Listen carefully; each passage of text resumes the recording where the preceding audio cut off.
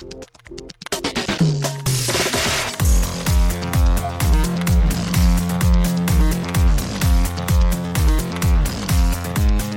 and welcome to Too Fast, Too Forever. There's all kinds of family. We chose this one. This is episode 206, Hobbs and Shaw, Lap 9. I'm Joey Lewandowski. I'm Joe, too, and this episode's brought to you by Jacobs Mini.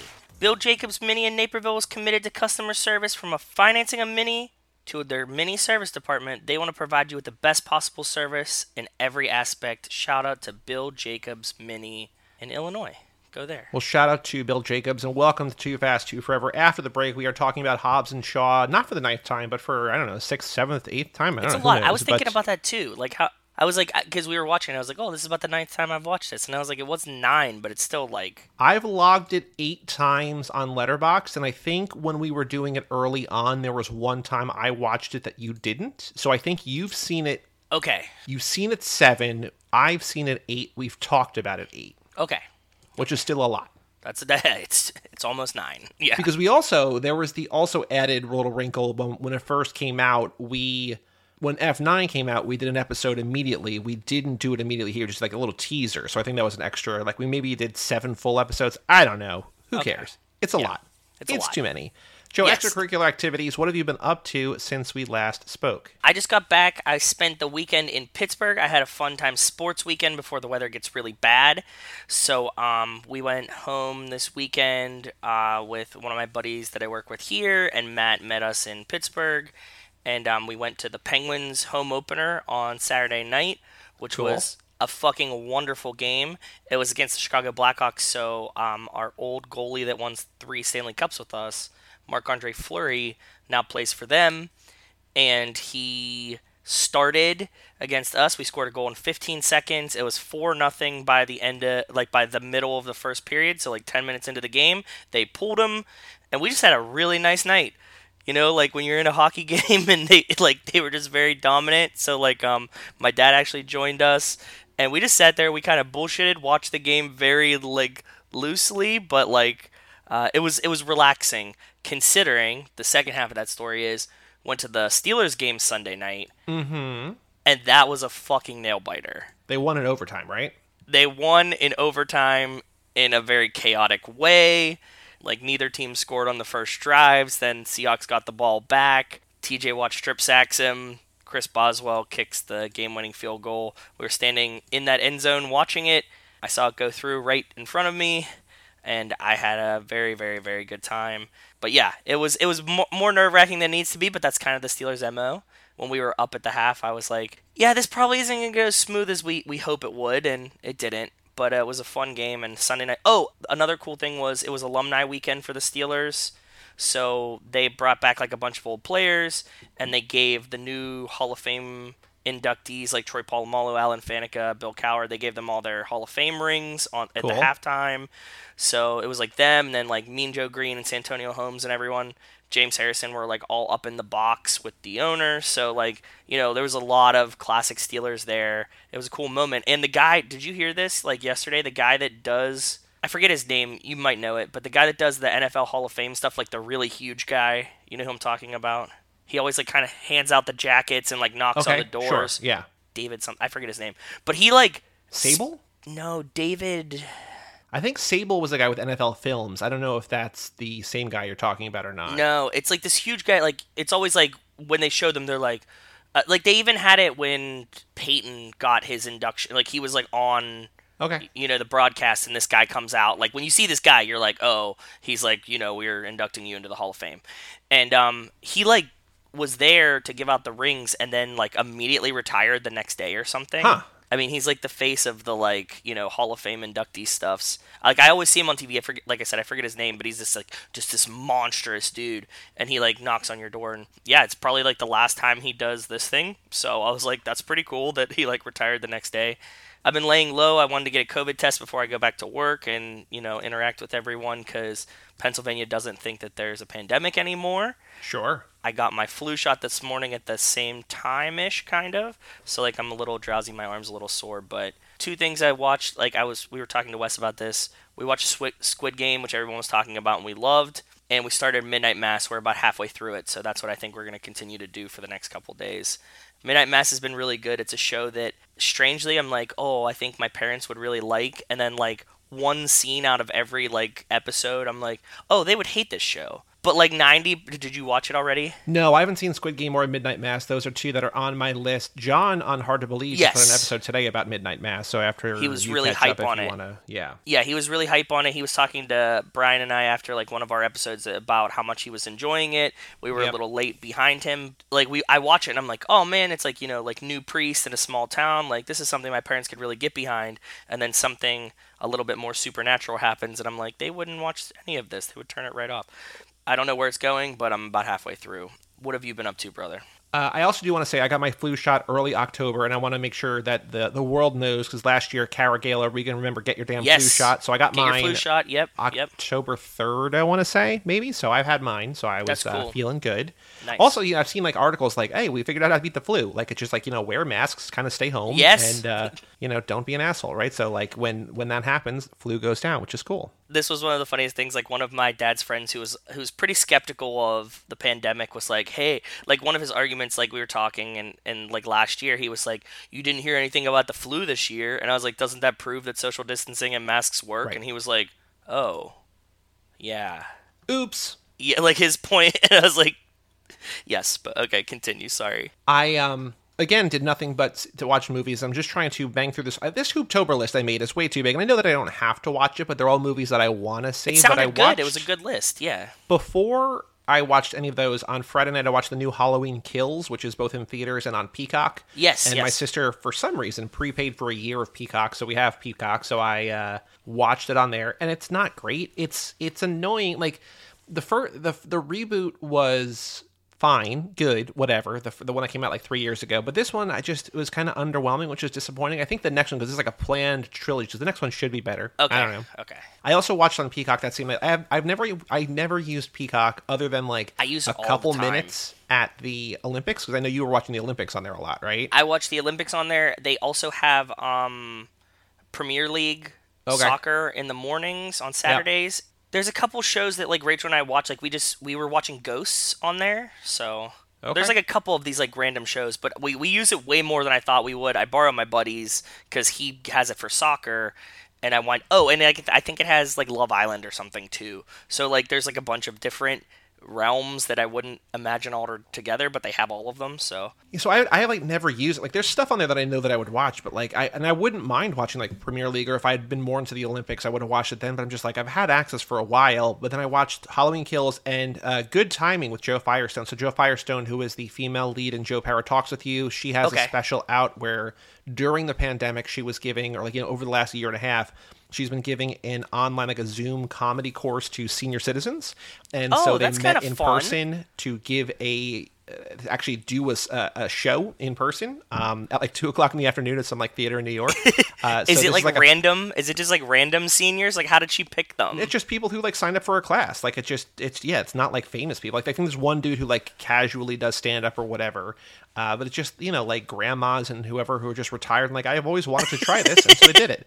That's so cute. It's shorter than an hour, and it's just them doing this thing, like her getting them ready. Like they meet in person on Monday. The show is on Friday, and then, they do the show. And it's not really funny, but it's very sweet and very heartwarming, and Joe Firestone's wonderful. And so Good Timing with Joe Firestone, also on Peacock if you want to watch that. So then cool. Saturday I was like, okay, marathon number 2, let's go. And I watched 4 movies to start things off, and I was like, some of these are good, some of these are not good, but I was largely 0 for 4, and I'm like, this is not what I want. No, definitely But then, go ahead. Following those, and then into the next morning, I went a huge 4 for 4 in a big way. I watched Prince of Darkness, a John Carpenter movie from 1987, which I feel like John Brooks would love. I haven't talked to him about it yet. Okay. And I think he listens to these, at least the intro maybe. So John, if you're listening to this, Prince of Darkness, John Carpenter, a bunch of scientists. You would also like this, I think. Was this on Peacock too? This might have been. I watched like 4 things on Peacock. Yeah, this on Peacock also. So you just like opened the Peacock app for the first time and like didn't leave. You were just, I'm at home today. Yes. Okay. A church calls a university, like a college somewhere, and is like, we need your help. and there's like this vial, like this like huge kind of like Ghostbusters-y thing, like liquid in this huge like vial tube thing. Okay. And they're like, we have this book. We need to translate the book. We need to figure it because like things are going on. And it's basically like Satan is returning, and a bunch of scientists are trying to figure out what the fuck is going on. And it rules because it's John Carpenter. He scored it. The score is amazing. Okay, yeah. A research team finds a mysterious cylinder in a deserted church. If open, it can mean the end of the world. That's the entire plot summary, and it's great. And I was like, cool. Streak, snap, combo breaker, good things. Then I watched Scanners, the David Cronenberg movie where you've probably seen the gif of like the head exploding. I don't know if you've seen that or not, but like maybe it's on there. Like that's what like the one thing that people know about this. This movie also rules. There's like this whole world of like mind readers who can read each other's brains. There's like I thought that might be like what it's about, but it's like there's this whole like there's this one like super powerful one who's trying to collect all of them to like rule the world or whatever. It's great. That's on HBO and Criterion. Then I watched a little bit on Saturday night, but then I was like, I'm too tired. I'm going to watch this in the morning. I watched Little Shop of Horrors, the Rick Moranis musical from the 80s. Have you seen that one? No. It's great. It's an absolute delight. Very funny, very good songs.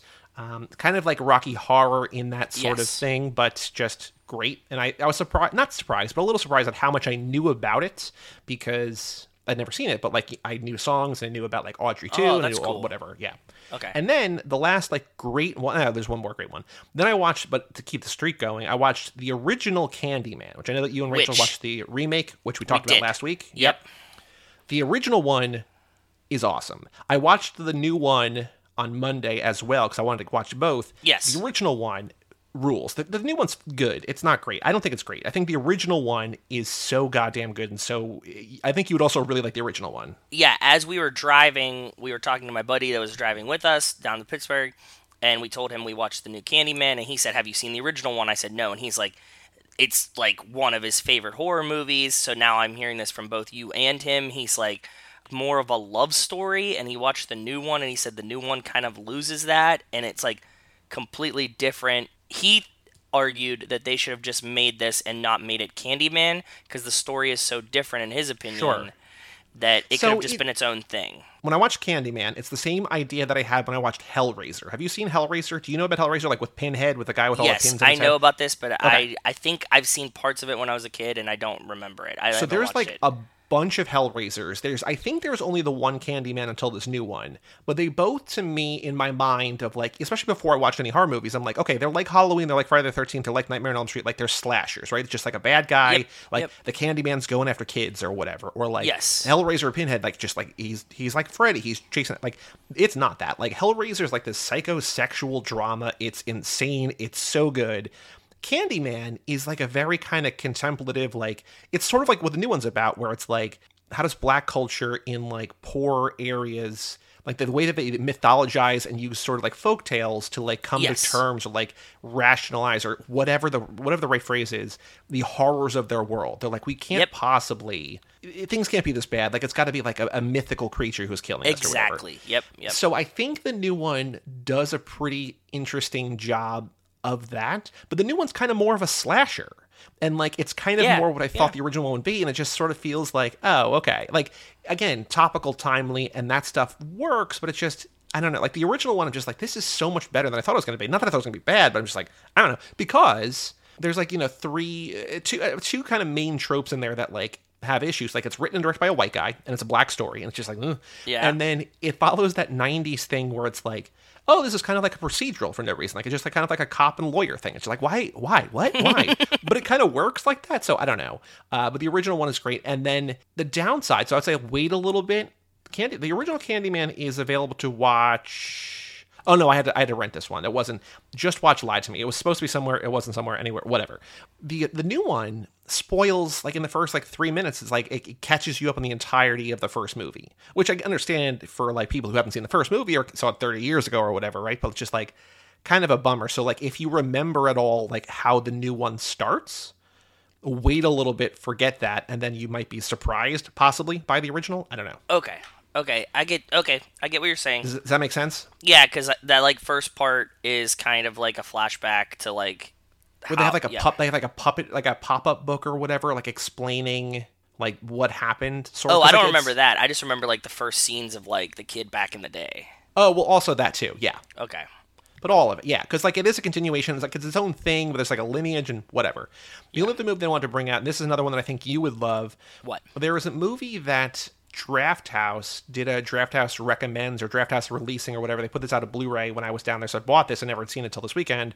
There's a movie called Ms. 45 and like 45 Caliber, directed by Abel Ferrara, who has directed like the original Bad Lieutenant and King in New York and like all these like really intense kind of exploitation things. This movie is so good, and like so many people who have been on the show love this movie, like Garrett Smith. 1981. Yes. Fan favorite Garrett Smith and Austin Will Southern and Dan Scully all love this movie.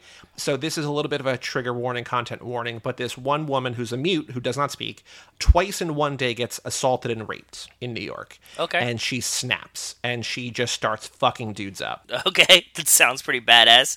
That it's kind of the problematic, maybe kind of rape revenge sort of thing, but it's so good. Like it's really, really good, and it's very simple and straightforward. It's awesome. So Ms. 45, again, Cool. the kind of movie that would go on into your dive bar sort of thing. So that's Okay. You can watch that all over the place. Like that's on Shudder and Tubi and all sorts of stuff. It's Like AMC Plus right here on IMDb. So yes, yeah, it's literally on Prime Video 9 different channels. streaming things with either with ads or subscription. So wherever you want to watch it. cool. I'm seeing the new Dune tomorrow With in our boy, theaters. Yeah, with Chalamet. Timothy Chalamet. Yes. I don't think I did anything else, though. We have a Patreon page, toofast2forever.com. Shout out to Cassie Wilson, Jake Freer, Ben Milliman, Nick Burris, Alex Ellen, and Justin Kleiman, Brian Rodriguez of High School Slumber Party, Haley Gerbies, Wes Hampton, Christian Larson, Jerry Robinson, Dan the Duke Hayden, Renato T. Donato, Michael McGann, Lane Middleton, and Jessica Collins, a.k.a. Montez. Thank you all so much for supporting the $5 a month level or above. Like we said, get in on the fun now. We got a bonus episode coming out the week of the Tune-Up Relap Recap. Oh, yeah. We got another lap coming up next month, and then we got 2 laps next year, so know what those are. Get a pick in if you want to join at the $10 a month tier. Too fast. TooForever.com. We also have an email address, family@khclub.me and Joe. We have no emails, but we have 2 things from Twitter that I want to talk about. Please, go ahead. I know So what first, Lane, new listener and new patron, Lane, gave us his rankings for the movies. Cool. So Lane has, from the bottom up, number 10, apologies to this episode, Hobbs and Shaw in the 10 spot. Okay. Fast and Furious, number 4, in the 9 spot.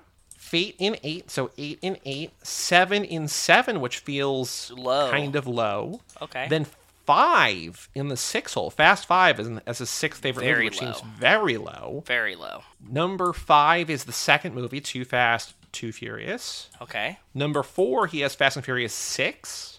Number 3, Tokyo Drift. Number 2, the highest we've had it yet, F9. That's really And then high. his number 1 movie is the original, the Fast OG. and Furious. Yeah. 6 is kind of low, but I can see the Tokyo Drift thing because people love Tokyo Drift, but 9 is really high. That's really Yeah, high. 9 is really high at 2. The previous high we had was 3. That was someone who had written in, and Corey, past guest Corey Driscoll, had it at 3, and also Wells has it at 3 too. But 2 is breaking new ground. The average rating now is below a 5. It's a 4.86, and again, a lower number is better there. So Yes. Yeah, golf people score. feeling F9, I guess. But thank you, Lane, for tweeting that at us. I did love F9, man. I do. I'm going to talk about in this episode. We'll talk about Hobbs and Shaw in the greater scheme. But then the other thing was that Reaction Rocket. I don't know what Reaction Rocket's actual name is. So his Reaction picture Rocket is works just for us. it's Han, just Reaction Rocket. Yes. Did a 2-tweet little thread. Yep. I think we're all going about this Toretto heritage thing the wrong way. It's not an actual family, but a group of elite operatives. Toretto, where each letter is like an acronym.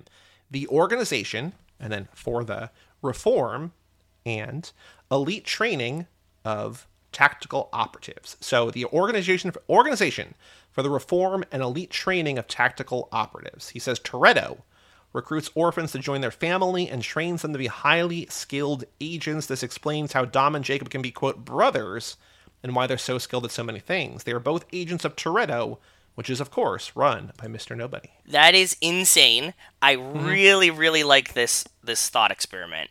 I think that they would have had to have known Mr. Nobody before that, but also he's so underground, maybe not. But I do like that this is a great way to explain away, like, how does Jacob look so different? And like Mia really doesn't look like Dom either. And like the kind of expansion of the family, the word family. I like it. I like everything about this tweet. This was great, and I saw it this weekend and I was mind blown GIF. Just, it was awesome. So thank you, Reaction Rocket, and also thank you, Lane, for tweeting at us. If you want to get in touch with us, either at Too Fast, Too Forever, just about everywhere, or family@cageclub.me, send in your thoughts, and we'll read them, talk about it on the next episode. Joe, on the streets, news about the Fast and Furious. Have you seen anything of note in the last week? No, I have not seen anything about the Fast and the Furious. There's a new Black Adam trailer out that The Rock put out there. Okay, yes, I did see people reacting to the Black Adam trailer, but I didn't want to watch it because I know that I will see it anyways, and I figured we'd probably see it and cover it. So, so I was like, don't need to see the trailer. Yeah, it was from the DC Fandom Day, and so they did like a trailer for that, and the new Batman, and the Flash, and a bunch of different things. I saw a clip from the new Batman one too, and somebody, because we were like, I don't know, maybe in a bar this weekend or something, and Matt was like, "What is this?" and was like, "New Batman." He's like, "Who's Batman?" And I was like, "Robert Pattinson, motherfucker!" Like, I've been screaming about Robert Pattinson being Batman for so long, but it's been like 2.5 years, I think, probably since I know, announced, or at least 2 years, right? Like, and I've been hyped pandemic, for it, right? Yeah. Like of these people, like I've been like, every time somebody brings up the new Batman, I'm like, fucking Robert Pattinson. I can't wait for Robert Pattinson Batman. And like, you guys are just ignoring me out here. Well, my actual friends, maybe not you guys listening, but now you know how I feel. Yeah, exactly. They're doing what I do to Joey all the time. I reached out to Kevo, not about DC, but also this past week, Marvel and Disney delayed like 12 movies or something. Again, yeah, I know he was upset. He was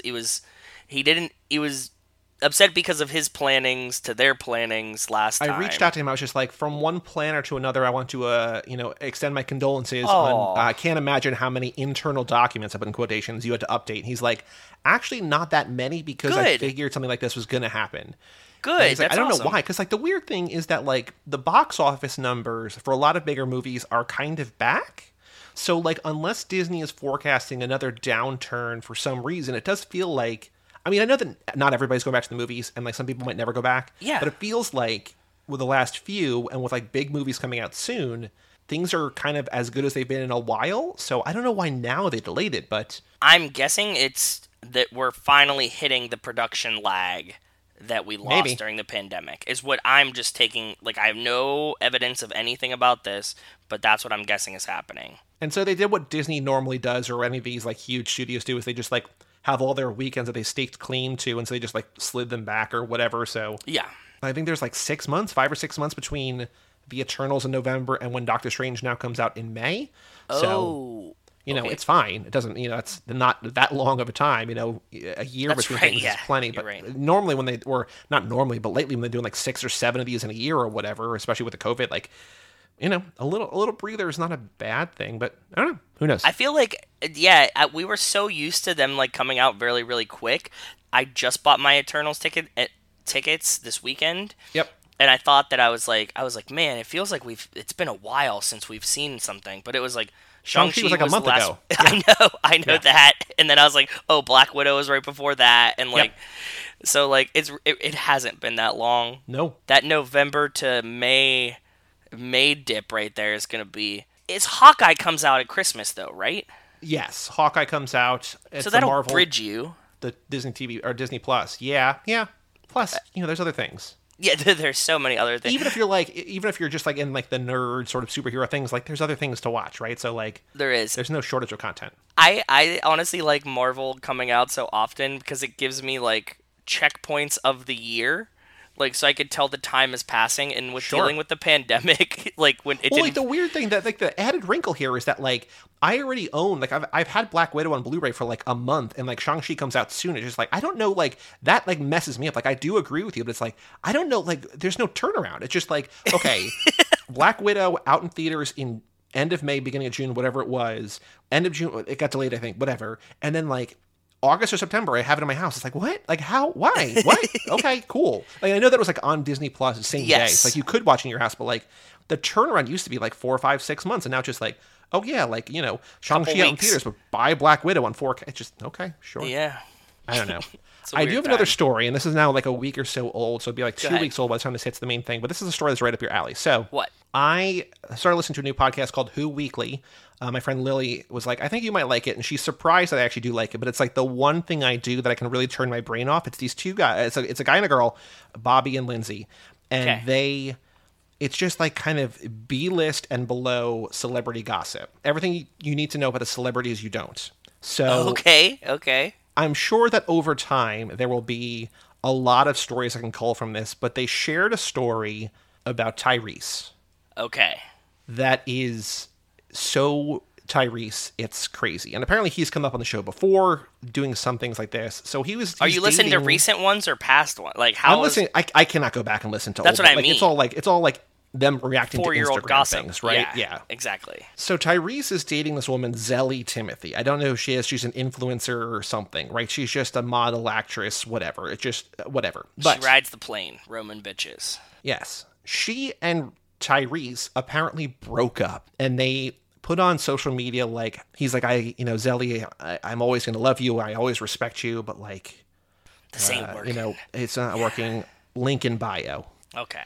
Then she posts something about like how he did her wrong, blah, blah, blah, blah, blah, link in bio. And the link in both their bio goes to her YouTube page, which is a new YouTube page that had no videos. Okay. And so then like 2 weeks later, Tyrese does an Instagram story or an Instagram live and is like, guys, I got to come clean.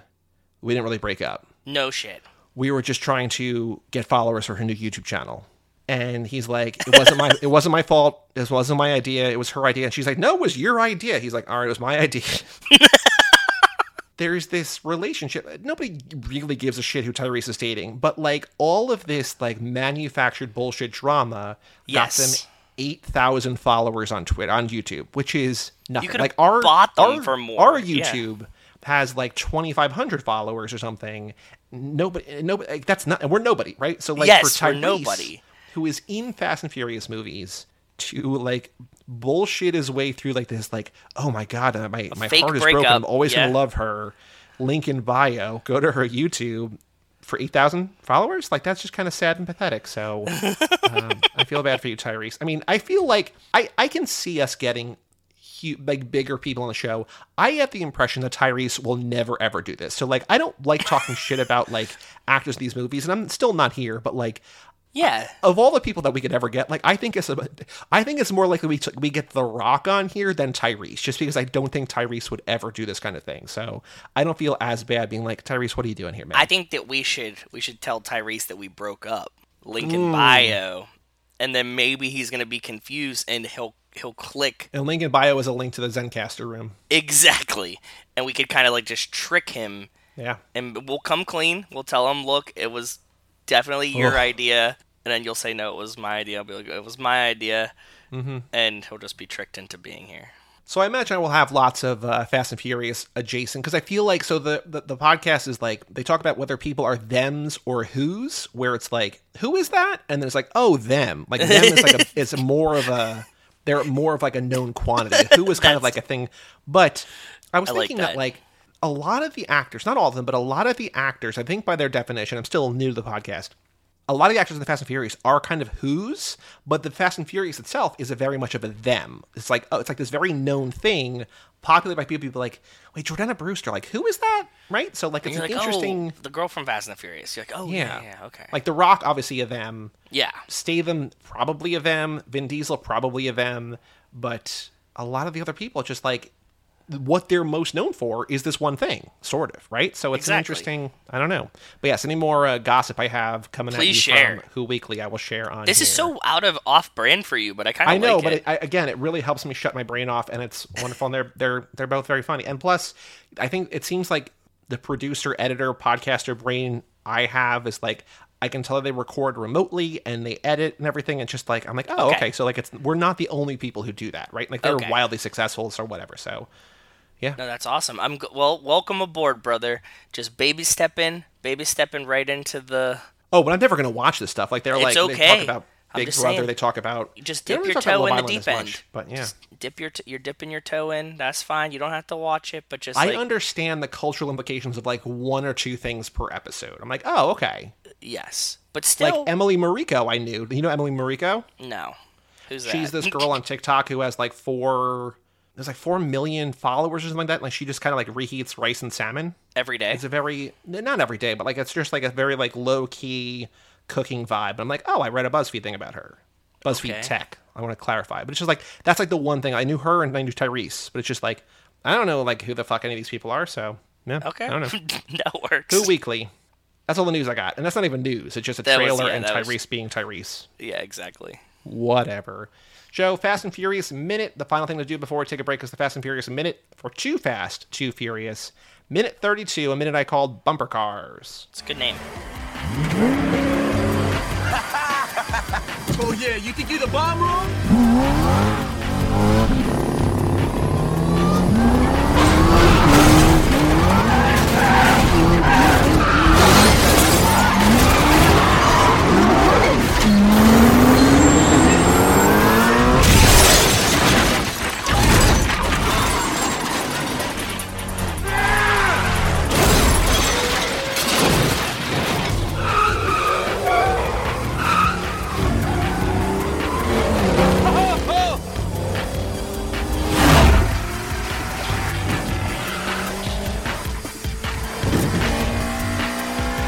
Let's see if you still got it, Brian.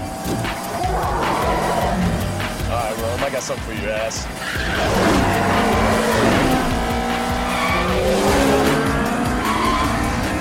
Watch this, bro.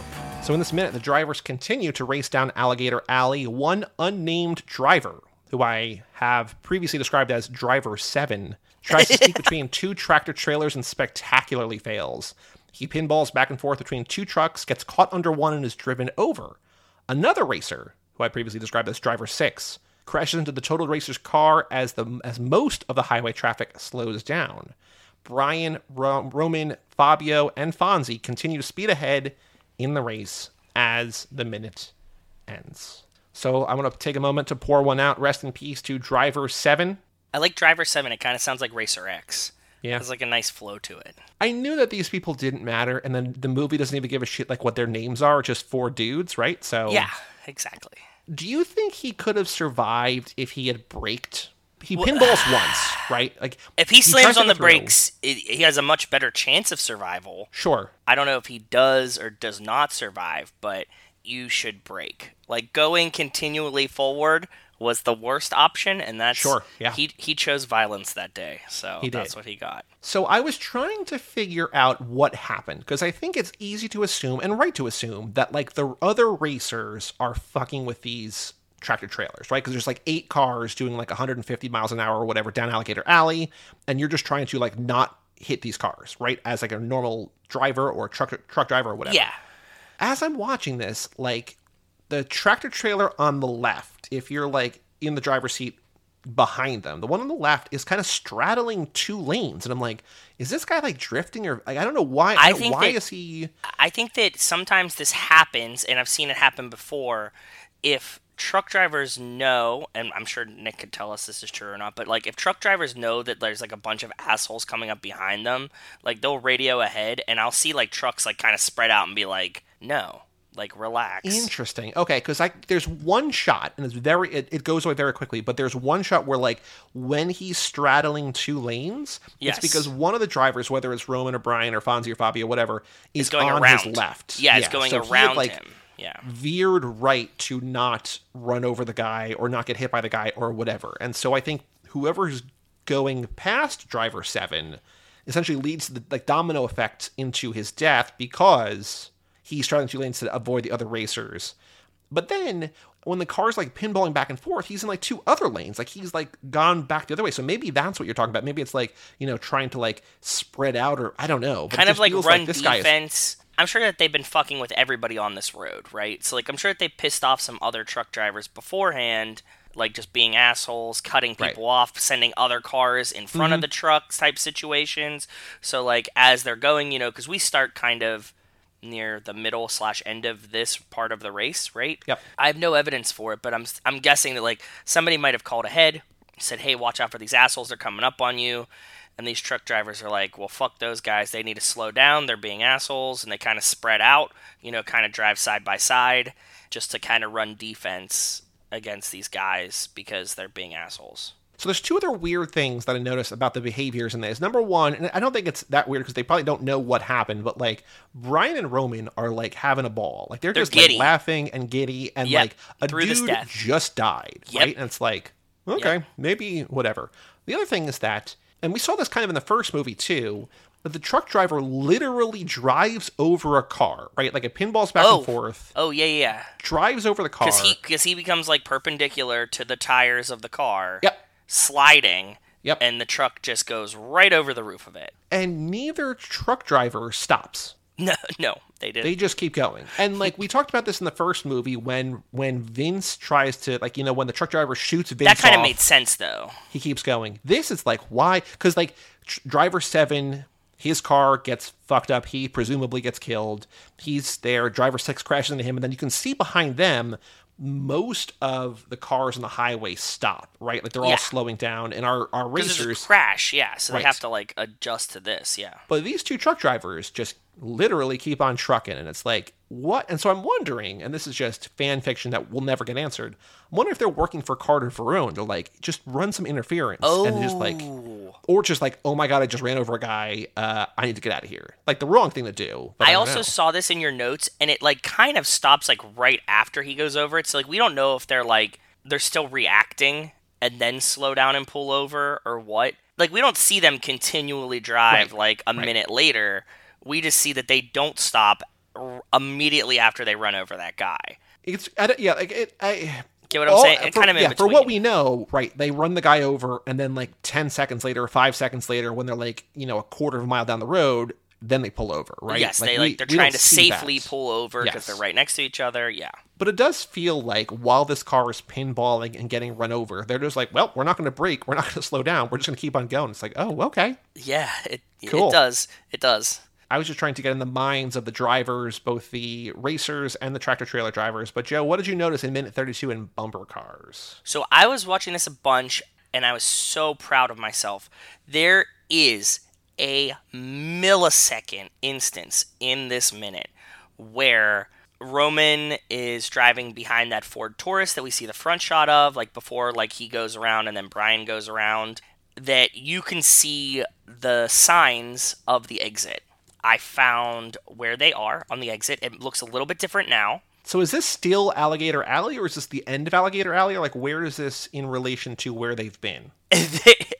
Or they're nowhere near it anymore. It's just it's geographically impossible. They were in downtown Miami. Now they're taking another exit in Miami, like downtown. Okay. Like, okay, but the part that they were driving on in the beginning, like one part was Alligator Alley driving through the Everglades. So that they pretty much like went on the highway, did kind of a U-turn, and then are coming back. Okay. I mean, like that's what it seems like. Like, obviously, you know, none of the geography makes any fucking sense, right? Like.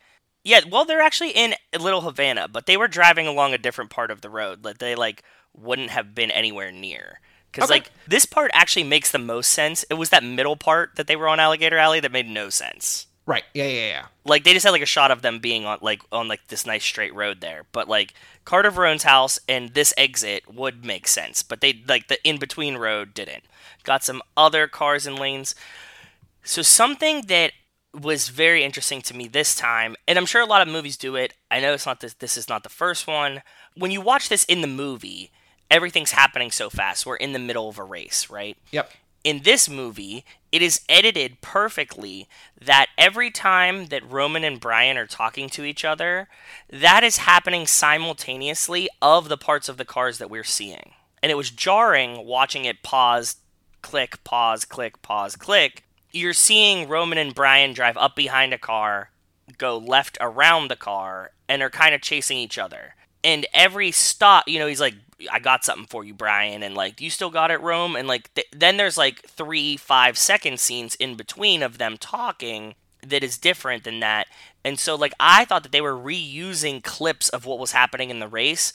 The monologue parts, I'll call them monologue parts, are dropped in between perfectly of what's happening in the cars. It's continuous, there's continuity there, but it feels weird because you're not missing the seconds of them saying something.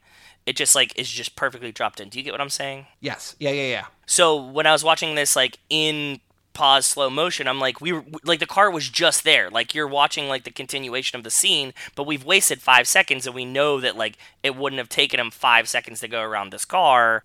So it makes it weird when I was like watching it, and I kept having to go back and see if that was the thing. And the other thing to factor in, like I don't know if this makes it worse or makes it better or not, but like if they're doing like 150 miles an hour, that means that every 25 seconds, I think, right? They're like 20 to 25 seconds they're doing a mile. So in 5 seconds, they're going like a quarter mile. Yeah. Theoretically. And so when you add in that geography or that math or whatever, it's like, oh, that's another thing that doesn't quite make sense. Yeah, it was hard for my brain to like process like what was happening, because like I kept pausing, and then like I would see the cars are only moving like a very, very small amount. They're conveying speed well, but like in actuality, like the cars that they're passing are the same cars that you see from every perspective, because they're not actually going that far distance-wise, because the internal dialogue parts don't count towards the time that you're watching. Right. And they're also like, when Brian and Roman are talking to each other, like not only are they happening at the same time as the cars driving, yes, but they're also happening at the same time as each other. Yes, exactly. Because so they're not actually four different things in the same 5 seconds, right? It's like Brian driving and Brian talking and Roman driving and Roman talking, and also Fonzie talking and also Fabio talking or whatever, right? So Yeah, and like, and all of these things are happening simultaneously, but the cars keep in the same pace. Like, you don't like go back and see like what they're all seeing at the same time. They just can just put you on the same path. So it was weird for me to try to like when I was breaking it down, it just like felt weird to my brain, because I've never paid attention close enough to notice that in the movie. And like, I feel like in like Fast and Furious 1, it kind of had like a flow, like especially even in the races, like Brian does something, and that causes Dom to do something. So you have the time in the cars, too, right? Like, that's still lined up with, granted, the race takes, 45 seconds, but it's like action following action. This is all happening at the same time. Right. So it was a little bit different for me. Anything else that you noticed in this minute? Because, again, like, it's weird, like, that there's a lot happening in that regard, and also not a lot, because it's all over the same couple of seconds. It's all over the same couple of seconds. Not really good inside shots of cars. I was proud that I found the exits that looked different, but added a couple new cars. That's pretty much it. So the trivia question that I have, and I don't know if I love this one, but I had a similar times, one. Go ahead. And I also can't think of another answer. So I only have 3 answers for this, but we talked about it before. What do the tractor trailers do after crushing one of the racers' cars? Do they crash into one another? No. Do they keep driving? Yes. Or do they stop on the highway, slowing down traffic? We don't see that, but the answer would be keep driving. But do you have another question? Do you have a better question? Do you have a different version of that question? I do. I was going to play along the same things, and I know that you don't normally like these, but we don't have one yet. Which car gets run over by the tractor trailer? Red Mustang Saleen, the Corvette wrecks into it behind it, and then you can use 2 of the other cars from the thing. You know what I mean? Okay, so give me 4 colors and 4 cars with their colors, and we can do that as a question. It was the red Mustang Saleen. That's the one that does get run over. It was a black Corvette, which is up above. Yellow Dodge Viper, black BMW 323 IS. So, and the answer is the red Mustang. Yes, that's, and I figured if we put the color in, that makes it a little bit easier, right? Like a little bit because more fair. I won't be able to know the cars, yes. But exactly. The color, yes. But the color, and it's also confusing because like the Corvette hits it, and we haven't really asked a car question yet. I don't think this is too nitpicky of like what's happening because it's a big scene. So you probably remember the red car, but you also might not. Which car pinballs off 2 tractor trailers in Alligator Alley, leading to the driver's presumed death? The black BMW, the black Corvette, the red Mustang Saleen, or the yellow Dodge Viper? And that's really like, if you put the colors like that, that's really just them asking, what color was the car, right? Black, red, or yellow. And the 2 blacks is a good thing because that's normally what we would do to be assholes, but it's not. Mm-hmm. It's not the right answer. So good triple reverse, right? Minute 32. We now have 34 questions on the Too Fast, Too Forever quiz for Too Fast, Too Furious, getting up there toward 50. Any other thoughts about this minute or anything else before I take a break? I'm ready to get out of this fucking race, dude. Well, the weird thing is that right before we started the race, we're like, I can't believe how quickly the race started. Now we're like 2.5 minutes in and just like, it's still going on? I mean, it's not that long, but it also feels minute by minute long, right? Yeah, it feels very, very long. I mean, we knew that from like the last movie and stuff like that, but I want to get to the boathouse. I want to like look around there and stuff like that. This is John Singleton does a really good job of conveying speed, but he doesn't give us as much fun inside the cars that Rob Cohen did. There's not as many like dash shots and stuff like that. He's trying to keep like the movie running more so than like the cars are an element of his movie, not the movie is about cars. Okay, yeah, sure. It's much different when you're watching it, pause, minute by minute, for my brain. So I'm excited to see something interesting. Well, let's take a break and let us come back and talk about Hobbs and Shaw.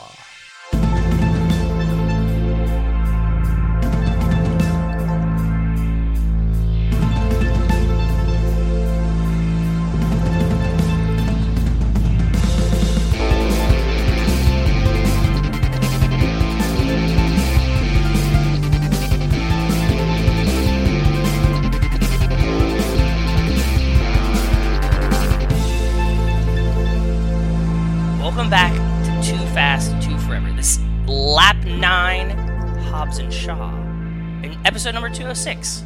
This episode is brought to you by Bill Jacobs Mini, and they offer a wide selection of certified pre-owned minis, uncompromising quality and value, so check out Bill Jacobs Mini. Well, shout out to them, and welcome back to the show. Joining us today, so if you are a Cage Club Podcast Network superfan, you have heard our guest on some episodes of X's for Podcast.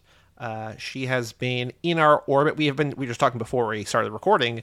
She has been number one in the guest queue for Viva Pod Vegas, the Elvis podcast I do with Mike. We've had no guests on there because we're just like, it's kind of a last minute, like, hey, Mike, come down here. Let's do this thing. And just everything else, things get thrown to the wind. But I'm sort of extending an olive branch to apologize for our lack of having our guest on Viva Pod Vegas by having her on Too Fast, Too Forever with us tonight. We have Tori Sheehan. Hello, Tori. Hi, fellas. How are you today? Good. How are you? Oh, I'm so excited to do this. This is actually, I mentioned this to Joey before, but this is the first time I've watched a Fast and Furious movie. Any ever. I mean, I'm sure that I've seen bits and pieces when my dad is doing like the FX channel scroll. Sure. Always, yeah. Yes, always. But the closest I think I've gotten is I've seen the Transporter and probably parts of the new Italian Job. Okay. Cool. Okay. Yeah. Cool. Well, the original Italian Job is awesome. The new one is good. It's whatever. I'm not a huge fan of that. We talked about that. The original one is so cool, and Michael Caine is just like a badass in that. So even if you don't like these movies, that one, great. But I'm excited because we've had a lot of guests on the show who have never seen any of these movies. Like the first time they watch any of these movies is with us. But it's the first time, maybe in this lap, it's been a while since we've had someone new on, like it's brand new. So like this is something that we have done before, but it's been a while since, we're welcoming in a new Fast fan, hopefully Fast fan, maybe not. I don't know. And this is the first time we've ever not started with the first one, which I'm very, very interested in. Is that true? Yeah, we've never pitched like just a random one to someone. Well, because we've talked about a lot. But this fits. Right? I'm scheduling right now next lap, and so I messaged Tori. I'm like, do you want to be on? She's like, absolutely, as long as like it's okay that the closest I've ever seen is a Transporter movie. And I'm like, well, actually, we don't have a guest for this week because, so Tori, this might sound crazy, but the first movie, the second movie, the third movie, the fourth movie, the fifth movie, and then this one all kind of could work as someone's first movie in the franchise. Yep. I have heard that the timeline's a little wonky with this, which is why I spent time being like, okay, when did Helen Mirren start being a part of this? Because she feels a little fancy to be here. So she, I don't know if you read the backstory, she just loves these movies and was like, in an interview, was like, I would love to be in them. And Vin Diesel was like, yeah, absolutely. Let's get Helen Mirren in the movie. So like, it's as simple as that. Like, this was her doing. Like, she's like, I want to be in an interview. them. Yeah, and they were like, what movies have you not been in that you would like to be? And she's like, I love the Fast and Furious. And like Vin heard it. So yeah. I love the Fast and Furious movies. Call me Vin Diesel. Yes, exactly. There's the movie, I think I've maybe mentioned this on here, but there was that movie that came out like 10 or 15 years ago that I don't remember being very good, but there's a movie Red, right? It was like a bunch of old people, like just like not old people, but like in their 50s and 60s, like shooting rocket launchers. And like it's like Helen Mirren wants to be an action star. She wants to shoot, like why would you not let her shoot a rocket launcher, right? Like obviously. It's cool. Yes. Yeah. My dad loves that movie. It's got like Bruce Willis and Morgan Freeman and all these guys who are just a little past their prime, blowing things up forever. So now we normally, and that's a good transition here, we normally have a lot of top of the show questions about like your history with the franchise, some either or questions about characters, but like none of that really applies because this is like a sort of a standalone movie. So I just want to ask, because you're into, comic books and kind of like general like nerd kind of whatever, like not this is nerd, but like it's in the realm, like what kept you from these movies? Because like you're a pop culture kind of girl, like it just why have you never, or is it just like you don't really think you're gonna like them? Like what kept you away from the Fast and the Furious so long? Really interesting, and I'm going to say something that's probably very controversial. I don't watch boy movies. Oh, I really don't, and I haven't ever since I was a kid. Like my number one is like I haven't seen The Sandlot. It took me until 2 years ago to see The Lost Boys.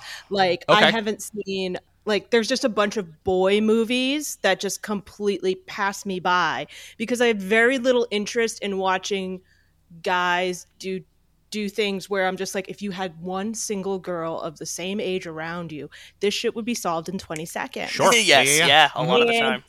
Big blow them up, car driving movies aren't really my bag. I like a lot more. It's really interesting. I probably should have picked it up once it started being more than 3 movies because I actually do love continuity. I love getting deeper into characters and backstories and like who's like friendly with who because of what and what's going on. Like actually, I probably would be really into that. But it just sort of. I think they also all came out like when the Marvel movies were coming out, and I just sort of had to pick one lane and stick to it because I didn't. I work car in reference, theater. nice. Yes. Because I work in theater, I don't get much time to go to the movie theater for a long time, and so summer movies, like I had 2 chances to see a movie every year, and like it was usually the Marvel ones. So. Sure. Okay. Yeah, it makes total sense. But I remember when Paul Walker passed away, and I remember when. Oh, there's is Tokyo Drift a prequel?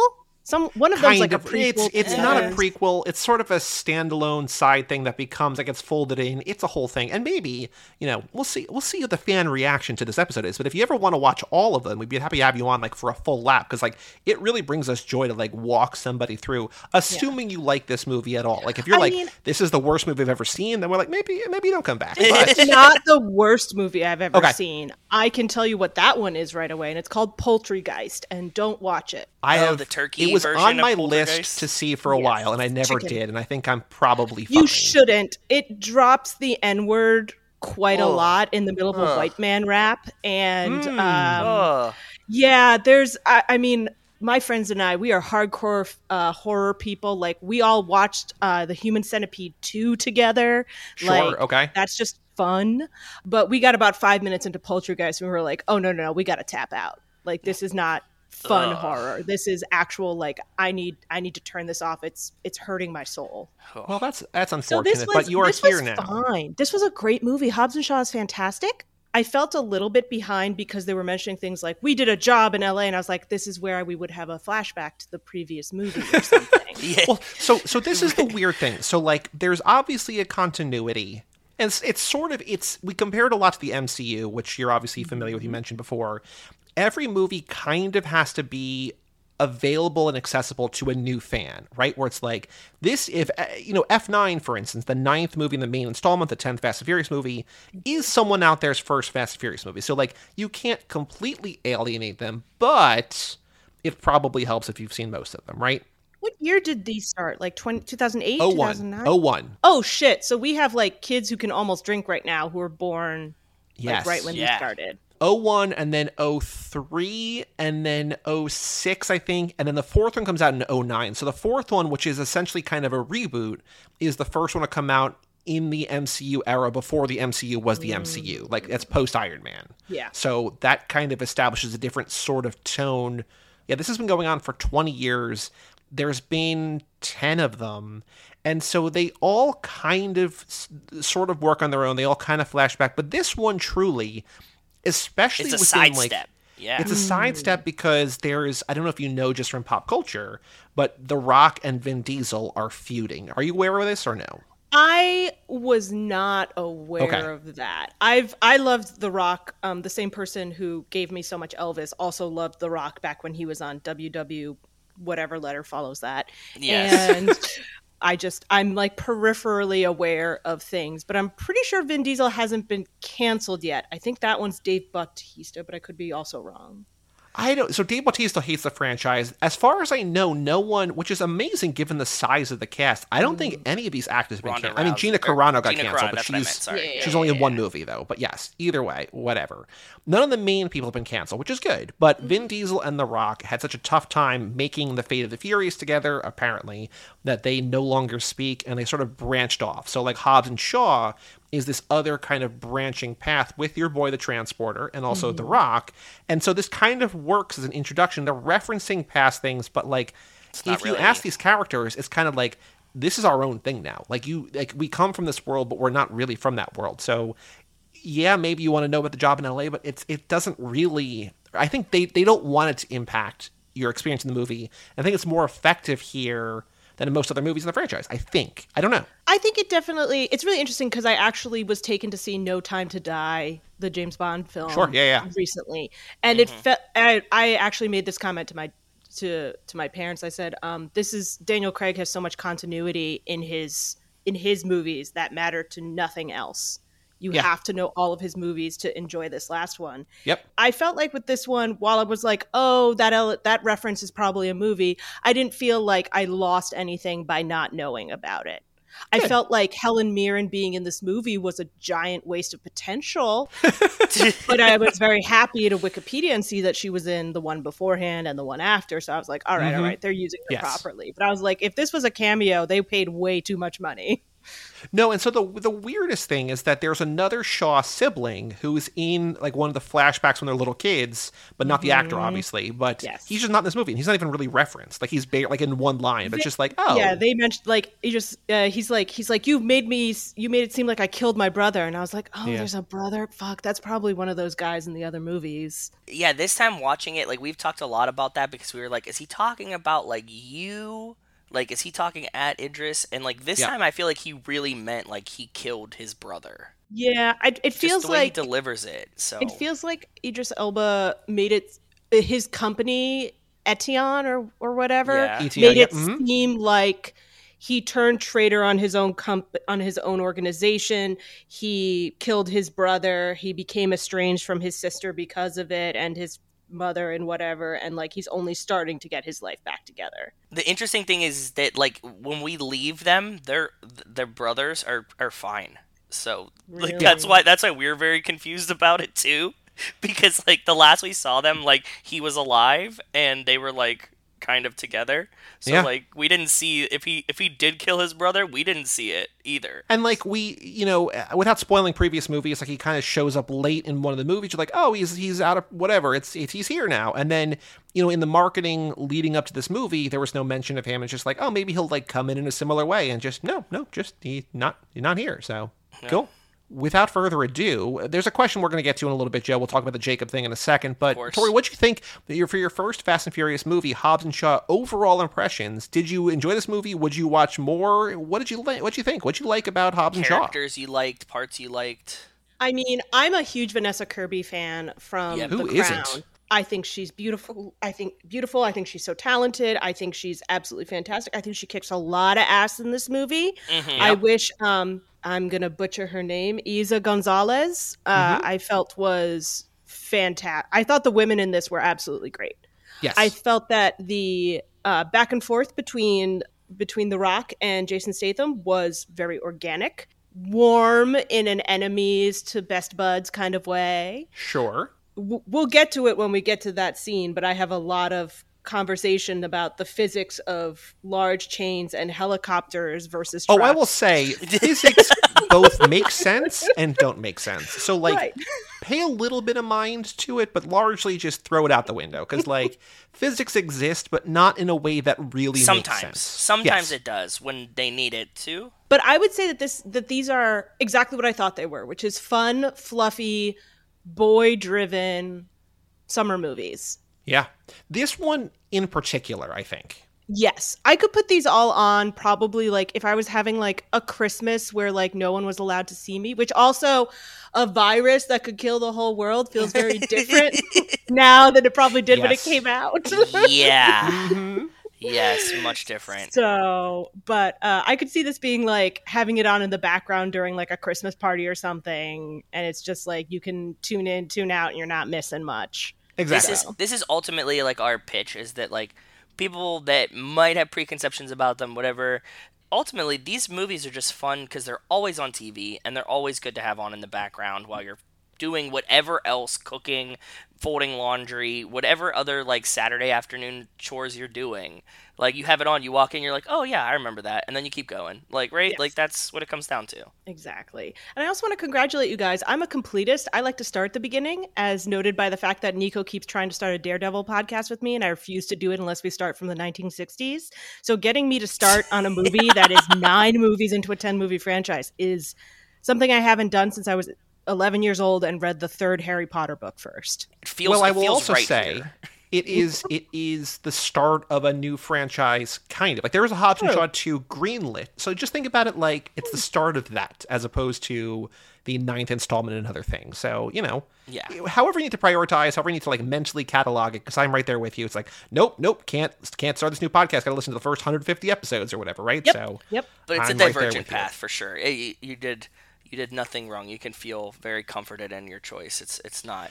Wait, missing if this is lap 9, how is this episode 206? Well, because we do episodes in between. So, like, we've gone through so many schedule shifts. We started monthly, and then we went to every other week. And then in between those weeks, we were doing, like, related movies. Like, we covered after in this movie, like you mentioned, they referenced the Italian Job. So we're like, oh, we'll talk about the Italian Job. So we just did that and talked about it. Like, if this movie exists within the world of the Fast and Furious, how is Jason Statham's character here? How is Charlize Theron's character here? Whatever. How do they cross over? Whatever. As time goes on, we became a weekly podcast, then twice a week during the pandemic, and we just did a bunch of other things. So we've talked about each movie 9 times, the newer ones a few times less, but we've also talked about more than 100 movies now by this point. So lots going tangentially on. related. Yeah. Wow. This is going to require a little bit of creative thinking about characters that you do not know and you have not met and may never meet if you don't watch these other movies, but hopefully one day you will. But we've been kicking off every conversation this lap because in the newest movie, in F9, which just came out this summer, the big reveal, which is in every trailer, is that Dom Toretto, Vin Diesel's character, has a brother played by John Cena. We've never And he met is- before. We never knew him, but he's sort of been behind the scenes. He's like, again, a world-class spy, secret agent, Of course. bodybuilder, expert driver, all these things that all these guys are. So wait, so all in the Fast and Furious, they're all spies too? Yeah, they're all everything. It's They're all everything. everything. I thought they We were just get like there. some dudes who were racing and then got They start involved in some there. stuff. They start there. Yeah. Oh. So, but they're by this point, they're all spies. They're all saving the world every movie. Each episode, we've been saying, where would Jacob be? Where would John Cena's character be, Dom's brother, at the time of this movie? And there's no wrong answers because he didn't exist. We don't know. But if he was in the world, where would he be doing? Is he involved in this kind of thing? And if you don't know how to, you can pass, or you can just come up with something like random, because this is objectively the weirdest one to do because it's a divergent path, and also you don't have the history. So if you don't have an answer, but just think about where a super spy could be or would be lurking in the background. at the time of this movie. A But super Joe, spy who does he work for the CIA? he used to work for, here's the other piece that we know. He used to work for like a secret governmental organization and then went rogue. Ah. Maybe around this time he goes rogue, it's unclear, but he's working for a CIA type business, company, organization, and he was working for Kurt Russell's character, named Mr. Nobody, and then at some point he went rogue, and then that's when he shows up in 9 as sort of like a full-fledged villain. So Joe, I've thought about this. I don't have good answers. Where do you think Jacob is at the time and the events of Hobbs and Shaw? I'm going to leave one for you because I think that's low-hanging fruit, and I think you could take that if you want it. But what I was thinking is, we've talked a lot about the voice of Etion Sure. and who it could be. And this time listening, it almost sounded like John Cena to me. I know it's not him. Okay. In the sense of like the delivery and the modulation kind of made it sound more like John Cena. Okay. And I was thinking like, John Cena was probably rogue.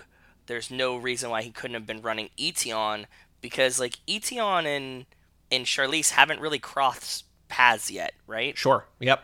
And like we were always saying like she has to be involved with that, right? Like that eventually they have to come together, but like I think that John Cena might be behind Etion and the Okay. voice of it. That's what I'm Fascinating. thinking. I'm curious now, what is your low-hanging fruit? What's the other option? What were you thinking? That Helen Mirren's in jail, so he's running whatever things Oh, that she was sure, running okay. because he says like whenever somebody Yes, has to yeah, pick yep, up the yep. pieces. So I thought that maybe he was doing that. That's Okay. what I thought was a little bit easier, but.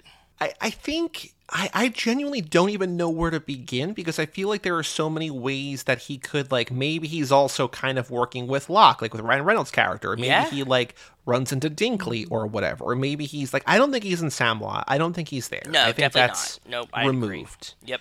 I don't know, because, like, this movie's very globe-spanning, globe-hopping, globe-trotting, whatever, but they don't really spend a ton of time anywhere until they get to Samoa. I think London. He got to be like London, right? Maybe, yeah. I don't really have a great answer.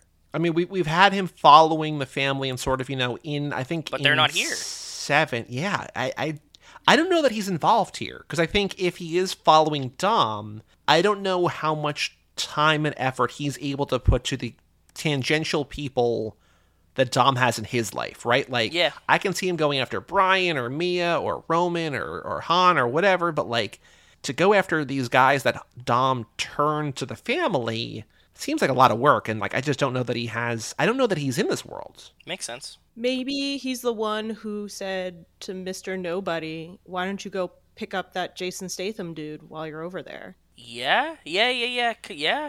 So he's like helping do some advanced scouting or something. Yeah, because the CIA guy who comes to Jason Statham, the guy who comes to Shaw says that he's from Mr. Nobody, which I thought was a great option to get an Odysseus joke, but we just didn't get it in time.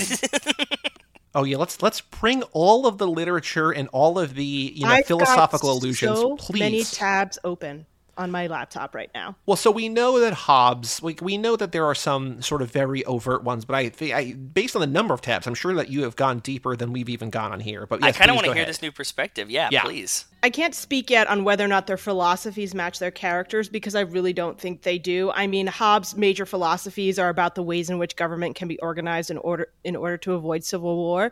But he was hanging around in the 17th century. Locke, I would say, well, That kind he's of a tracks. he's a governmental man. Yeah, that's not your. So here, you could explain philosophers, and we could probably be like, yeah, okay. So, but yeah, for like the backstory we know for Hobbes, yeah, that works. yeah, and he's very like the English Civil Wars. He's one of the majors. Like Hobbes is the major one. That's why it's Calvin and Hobbes in the Yes. cartoon. John Locke is a major philosopher. Locke is Ryan Reynolds' character, which Yep. no one told me Ryan Reynolds or Kevin Hart were in these movies, and I was like, oh, hello, good Yes. morning. Yeah, Nice to those see are you. surprises for us too, which were blew our mind in the theaters. Yeah, IMDb definitely buried those names. Yeah. Shaw is a tougher one because George Bernard Shaw is more known for his plays, but he is considered Yeah. a philosopher because of all of the different things that he put forward. His philosophy is that life is a vital force or impulse that strives to attain greater power of contemplation and self-realization. So I think that might work for Shaw, and that Shaw's in a very turbulent time in his life. Sure. We're gonna play at the end of the episode. We're gonna find out which Fast and Furious character you are, and there's descriptions for each that are basically astrological signs, where like they all kind of apply to everybody and also kind of apply to nobody. And so I feel Yes. like these also kind of apply. Like you could say that description of G.B. Shaw is also like Hobbes here being like I'm quoting Nietzsche. Like I'm just Yeah. I'm that Yes. kind of. I pulled it out and I was like, okay, he said Nietzsche. I actually have to talk about this on the podcast. It was a Yeah. joke, but Yeah. now it's real. sure. And then the one that I found really interesting was because I was like, okay, even if we ignore Locke completely, I was like, Hobbes and Shaw are big ones. I was like, the other third big one has to be Idris Elba's character. Is there a Brixton philosopher? Ooh. There isn't. However, However, philosopher Bertrand Russell was prosecuted for an editorial he wrote, and in February 1918, he was sentenced to 6 months in Brixton prison, where he wrote Ooh. a whole bunch of letters and got them published. what was his thing? The Introduction to Mathematical Philosophy. And Which he's, I can and he's see. a robot. Yeah. Robotic, yeah. And then he made copious notes, which would become the Analysis of Mind, which came out once he was free again. So like Okay. AI. Yes.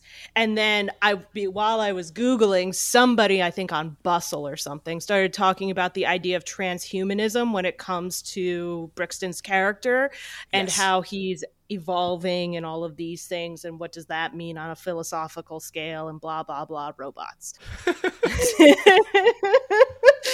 But I was just very fascinated that, I mean, it's highly possible that they just like picked something that sounded like a prison and they were like, it's Idris Elba, like he sounds tough and this sounds tough. He also just sounds like, very British, right? Like yes. Brixton just sounds like the island of the United Kingdom, like in a word, sort of.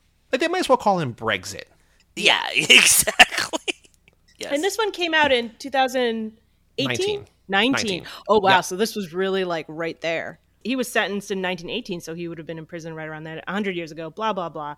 It's not as like tightly formulated, but I thought it was really interesting. And I was fascinated that like, for all that Jason Statham is supposed to be like, you can tell that he's supposed to be the brains and that The Rock is supposed to be the brawn. Yes. The Rock's the one, quoting Nietzsche, the Rock's the one that's getting along better with people. The Rock's the one who finds her first. It's your goddamn sister and you can't find her first. You just go straight to her apartment and you're just like, let me just poke around a little and avoid this grenade.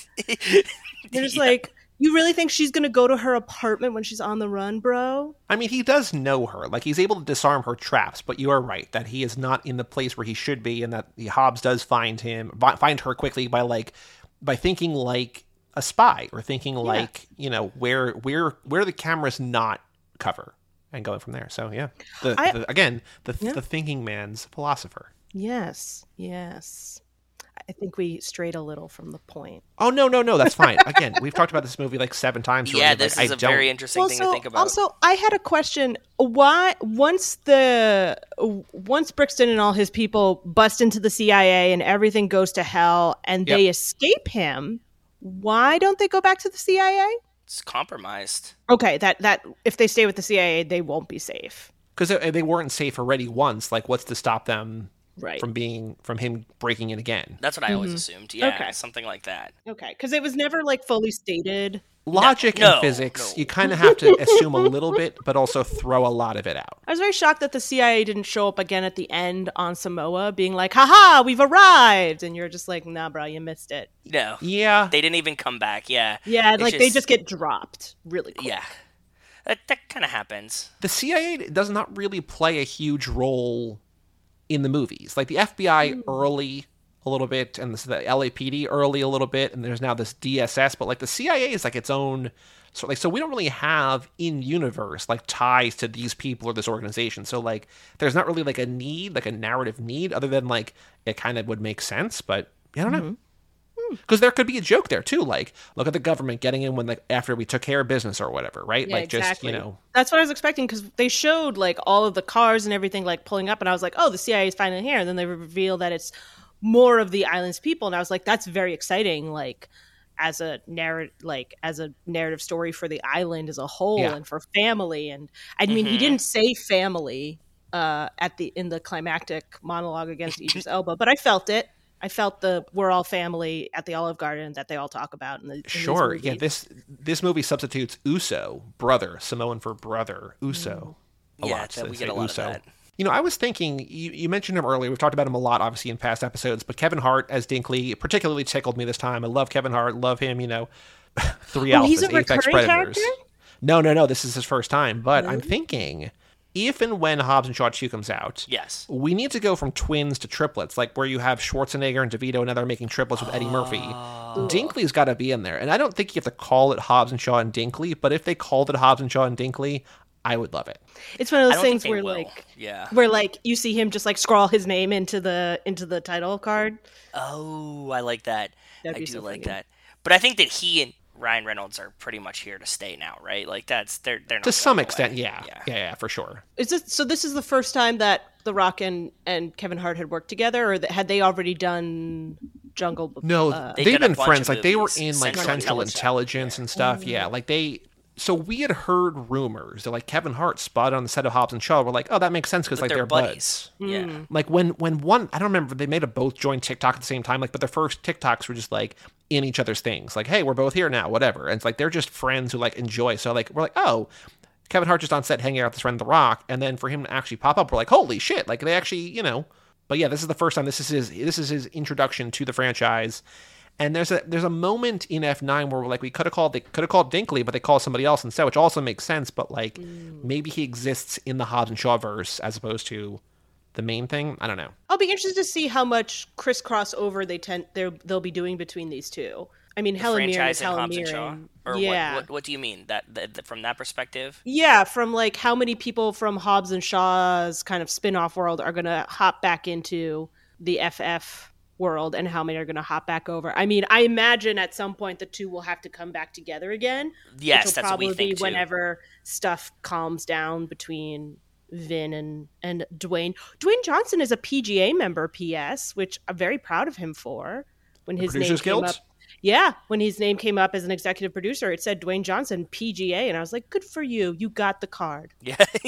I imagine we'll head back there and then we'll see all those characters start interchanging and coming together and all that good stuff. Well, that's our big question because they've essentially said to either explicitly or not so that Dwayne Johnson is not returning to the main franchise. In my head, I'm like, there's no way he doesn't. But maybe it's true. I don't know. But this movie, this time, this is the first time we've watched this one for the podcast since F9 came out. And, I enjoyed it, but it felt sort of even less important than in past times because I'm so eager now to see where the main story goes and for this to offer, like, there's not even, like, connections. Like, Joe, I don't know if you were, like, looking for, like, ways to tie this in F9, but, like, it's just a different thing altogether. It's definitely its own path, and that's why I was like, that was what I was pitching. Like, if you start with this one, it doesn't feel weird at all to me. Like, I don't feel like we did you any disservice in that choice because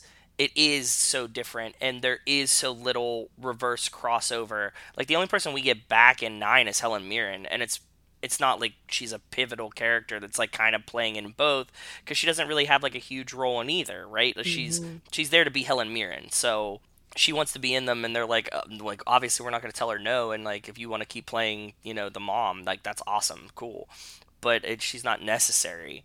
It definitely feels very, very different. I still like Hobbs and Shaw, like I said. Like I think that Hobbs and Shaw are some of the most, like, this is some of the most fun Fast and Furious it is, because it's like a little bit.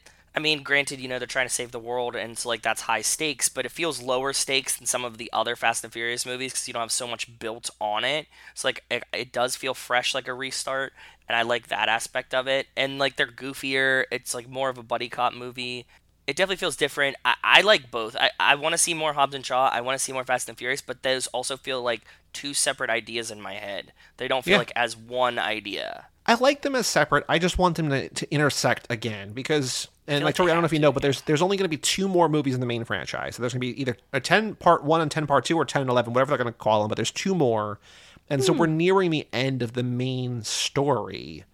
And so for them to like just sort of spin off and never come back, it just feels like a weird. It's like if the MCU did like a bunch of things and like, oh yeah, we're heading toward Endgame, but like Black Panther just not going to be there because like he's doing his own thing. It's like, well, why? Why? I mean, that's how we felt when Civil War happened and Thor just wasn't there and nobody talked about it. I'm fascinated that they're only going to do 2 more in the main franchise because this always felt like something where you could just keep doing them because as people age out and people age in, like you could just keep going. So they have greenlit, like we said, the Hobbs and Shaw 2. They've also talked about an all-female, like a Letty-led, like a Michelle Rodriguez character-led spin-off that has been talked about for 3 or 4 years that we don't know where that's going. Yeah. Oh, we talked about Black Widow for a decade. It'll come. But we also think, there's a cartoon on Netflix called Spy Racers, Fast and Furious Spy Racers, that Nico and Kevo have. Like, they are, I think, the only people we know that like genuinely like those, and like that's sort of targeting a younger demo, and that also kind of envisions a future like you're suggesting where it's like you can, as people age out, like kind of like a sort of reboot where it doesn't have to necessarily fully reboot, but you could be like, the next generation, and then if Vin Diesel wants to come back for a cameo, you still kind of can, right? So it's there. Whether they do it, I don't know. But you're right. Like, there's no reason to really end at 11, but that's what they've chosen to do. I don't know. It's one of those things where they could literally just be like, hi, Paul Walker slept with my mom 25 years ago, and I'm here on a motorcycle, and you're just like, wow, amazing, riveting, I'll be there. We would still go. I'd buy tickets. I'd buy pre-sale tickets for it, right? Like, that's how it works. Exactly. What else about this movie? Anything else that you found that's of particular note? Things that you love, things that you hated, things that you were confused by, things that you wished were here but that weren't here? Again, sort of apologizing that we dropped you in a weird spot, but also, what you got for us? Anything else of note in Hobbs and Shaw? Is this the way that they normally structure them? The fun opener, with it's structured very much like Bond movies, and I guess like many other action movies, where it's like you have the opener that's the introduction that usually leads to a big fight, and then we have the calming down, and then we bring the two leads together, they fight, and then they have to they work together but separate, and then they have to actually work together, and then things go sideways, they go into the villain's lair, they get out of the villain's lair, they go somewhere else. Yeah, I think you pretty much described every Fast and the Furious. Also, because that they're like in a chain, I don't think that they have like necessarily like a fun opening every time. Because like, you know, sometimes it's like, this is like previously on kind of situation, and then you kind of like go, but yeah, it's a lot of like we hate this person, they're trying to get us, and then it's like, psych, they're a good person. So like they just absorb a lot of characters, right? Like, anybody that you're fighting eventually just comes over to the good side. Yes, I was very shocked when Idris Elba went over the side of that cliff and was discontinued. Well, we don't see a body. That's a very hard and fast rule. That's true. That's true. But I know what saltwater can do to yeah, computer electronics. Yes. So when the helicopter versus trucks fight starts and they have the chain on them, I was like, I could believe that this chain is strong enough to not break from the force of a helicopter. I was like, but you're trying to tell me that the rickety little barely welded together thing that is holding it as a structure is stronger than Captain America's giant biceps? And literally right after I said to myself, Captain America's giant biceps, literally The Rock did the exact same moment. Yep. And I was like, well, folks, here we are. Yeah, that's kind of part of the charm, I think, that like if you're thinking it, you're like, why doesn't The Rock just pull this thing down with his giant biceps? It's like, well, that's exactly what he's gonna do, and then it happens, and you're like, yep, that's what I thought was gonna happen. And then like right before they decided to go, the helicopter dove over the cliff to kind of pull them off. I was like, why aren't they just like flying over the cliff? Just drag the trucks with you until they're off the ground and then go. Yeah, that's exactly. Sloppy. You know what they needed?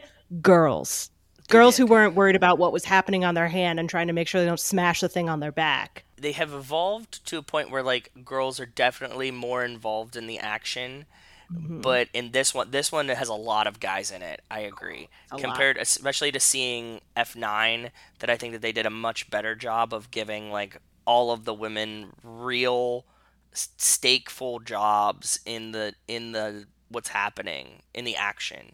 This one's just like fucking The Rock and his cousins and brothers or whatever. Just it has, I think, the best. Like, I think that Vanessa Kirby's Hattie character is the best new character of the franchise in multiple movies. Like, she's I think she's fantastic. She's absolutely fantastic. I mean, this movie doesn't pass the Bechdel test. No. So it's hard to. Well, that's out. kind of what I was like. It has some of the strongest, like, main, like the few characters that we get, like Hattie and Madame M, Magdalene, and then Queenie. Like, those are all like three great characters that just don't interact with each other, and like you just said, like you both said, just surrounded by dudes. And so it's like amazing women just surrounded by testosterone. And like, I love, we've talked about it before, I love that this movie starts with Hattie. It's just like, hey, here's a badass woman you don't know who's not only beautiful, but like can kick ass. And like, it's such an amazing introduction. And then, like, you know, she's just talking to dudes the entire movie. And so, you know, she's great, but again, do a little bit more. Yeah. I do want to give them props for not just, like, making her go completely, like, scared, frightened in a corner kind of way. Like, she continues to kick ass throughout the entire movie and impress the men around her, which is really important.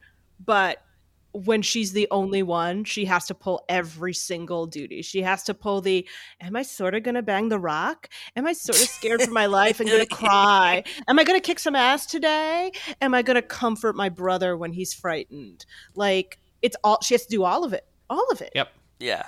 Is she gonna bang The Rock? Does that happen? Well, We don't know. we had this We don't know. theory for a while that we thought that The Rock's character could be gay, and then when they actually kiss in here, I was just like, oh, that's disappointing. Like we thought that there was, because like for as representative as this is in there's terms of none, ethnicities and like globe spanning, the queer representation in this movie is they could be better, and we thought that The Rock could, like the Hobbs character could be gay, and doesn't mean that he's not also into dudes, but I was just kind of like, oh, like this kind of fun theory that we had Is dead. it was dead in a way that like feels like an action movie cliche, right? Like the night before the big battle, like let's just kiss because we might not wake up tomorrow or whatever. This is right? This is I'm gonna keep using Marvel movies because those are my major action That's movies fine. these days. Go ahead. Yeah. But it's that moment where Sharon Carter kisses Steve Rogers, and you're just like, wow, this is so important to do right now. This is so important right now. Let's not pay too much attention to the fact that he, like, his soulmate is her aunt. Let's just. Well, his soulmate is in the car with a metal arm. Yeah, I know him and Bucky. That's yeah, true. I get it. That's true. But Sorry, his other, Peggy. You'll yes, live. his hetero soulmate is long dead, and now his attractive niece is here, or her attractive niece is here, and she's the closest thing to Peggy. So, like, let's just whatever. Any other thoughts about Hobbs and Shaw? I don't know if it's like this in real life, but on my television screen, the music is so loud and the dialogue is so quiet. And that just might be because I'm almost 35. I have this problem with so many movies, like the sound balancing. I hate it. They're all like this now. A lot of them, I think it's every streaming service has a different balance that it lives Sure. at. Yeah. Because Apple TV, I have to practically crank to 75. And Yes, then I YouTube agree. is Yep. at like 15. I'm very glad that I watched it during the day today, because if I tried to watch it at night, I would have received another noise complaint. Yeah, the music is very loud and the action sequences, but I think that's like a byproduct of just. Yeah, I have this problem in the theaters too, by the way. Like, it's just so loud, and like I think that I'm just going deaf. Oh, I am too. But I enjoyed the music. I found it very fun. I loved the dedication to going to American Samoa and showing the country and, you know, and the people and the culture and everything about it. I loved him bringing his daughter home and what that means for her, because I know that's big for this franchise, about family and found family and all of that. I got a lot of the themes that were from Fast and Furious. I did feel like this was a very separate thing, and it was a buddy cop movie, which I enjoy. I prefer heist movies. Buddy cops are pretty decent if I like the buddies who cop, and these ones are pretty good. Well, so they start out, the movies start out with them as a bunch of thieves, so that's kind of right up your alley, and the sort of universally accepted and assumed, and also on the show, best movie, Fast Five, is like a straight-up heist movie. There are more of these movies I think might be more up your alley than this one, In that possibly, sense, but for sure, yeah. Overall, thumbs up? Yeah, I think definitely thumbs up. I definitely liked it. I thought it was like a fun summer movie. Would I spend the $12 in New Jersey, $18.50 in Times Square to see this? No. No, I would not. But if it's on FX or if But it's if on it's a on streaming FX, service, you can put it on. Like if my friends were like, "Hey, it just showed up on HBO Max," I'd be like, "Oh yeah, sure." This isn't something where I'd be like, "Oh my god, why do you have that on? Haven't you heard of Midsommar?" But I definitely no, I would not. I would Tuesday $5 movies this at best. I cut you off from saying something. You were saying you're pretty sure something, and I don't know. Oh, I'm pretty sure I knew that they were thieves in the beginning. Like, it's so interesting. When you're on Tumblr, you get like 40% of every pop culture thing that's happening. Yeah. Okay. And it just like depends on how deep the people around you are talking about it. And so like I knew several things about Fast and Furious. 1, somebody's dead. 2, it's got a bunch of guys who are bald but super jacked. 3, cars, so many cars. And 4, they used to be thieves and now they're maybe not thieves, but they're still cars. And Ludacris is involved now, which is very exciting. Yeah, he's a big part. I think this would have been a movie that I probably would have gotten dragged to see last summer, because once I left theater, I started getting dragged to more movies that like weren't my speed, but my friends were like, "This is fun. I love this franchise. Let's go." And shout out to John X. And I probably would have gotten dragged to see this as like a let's just go to the movies and watch something kind of thing. Makes sense, yeah. So the other important question, will you watch another Fast and Furious movie? Because you're telling me that Jason Statham is in the other ones. I probably could see myself seeing them, but it also will highly, if they're on Netflix and easy to access, I will probably give them a try because I'm unemployed right now and I need to do something with my life. That's the issue. Like these movies are kind of everywhere, but they're Constantly also on not USA, TNT, but also not on streaming services that much. right. Yeah. It's yeah, weird. that sounds they like they're on should like be. Paramount or so. Who owns these? They would be on Universal. Peacock. They would be on Peacock okay, if they so were they're anywhere. Peacock. The interesting thing, and we get the Google alerts and we get the news that people send us, and I'm surprised that F9 is not streaming for free anywhere yet. I know that it just came out, but it feels like that could be a way to get people to sign up for Peacock. You know what I mean? Didn't they do a weird thing like when Peacock first came out? They had them, but only for like a month. Yes. Remember that? They had Harry Potter strange. and they had a handful of movies that Universal owns for 30 days. It's the rights ran out. It's how you own them. But Harry Potter's on HBO Max now. That's true. All right, Tori, are you ready to find out? You might not know what the answer means, but are you ready to find out which Fast and Furious character you are? Oh, is it only Fast and Furious or is it just characters in this movie? No, it's all Fast all and of Furious. them. There are characters from this movie, so there's a chance that you get someone that you know. There's a higher chance that you get someone that you don't know, but you'll probably know the actor. We'll figure it out. Plus, you get a description, and then when you watch the other movies, Look you out for have them. I have somewhere an audience a way to stand-in. ground yourself. Yeah. I'm going to guarantee you right now, if there's someone who's a little type A and a little bit of a wet blanket, congratulations, you just found my character. You are Mia Toretto, just like me. Very cool. If you get Mia, that's gonna be so amazing. So it's sort of like a BuzzFeed style or J14 quiz. 7 questions, 6 multiple choice answers per question. You can explain your answers or not. It's totally up to you, but are you ready to find out? I'm so ready. It's like the dating game. I can't wait. Tori, question number 1. How fast are you? NASCAR, roller coaster, Lamborghini Murcielago, Toyota Prius, Vespa, or Razor scooter? Now, when we refer to fast, do we refer to how quickly I walk down the sidewalk? Or how However you quickly want to I interpret the bring- question. I All can your bring own someone perceptions. home? I'm going to go with roller coaster.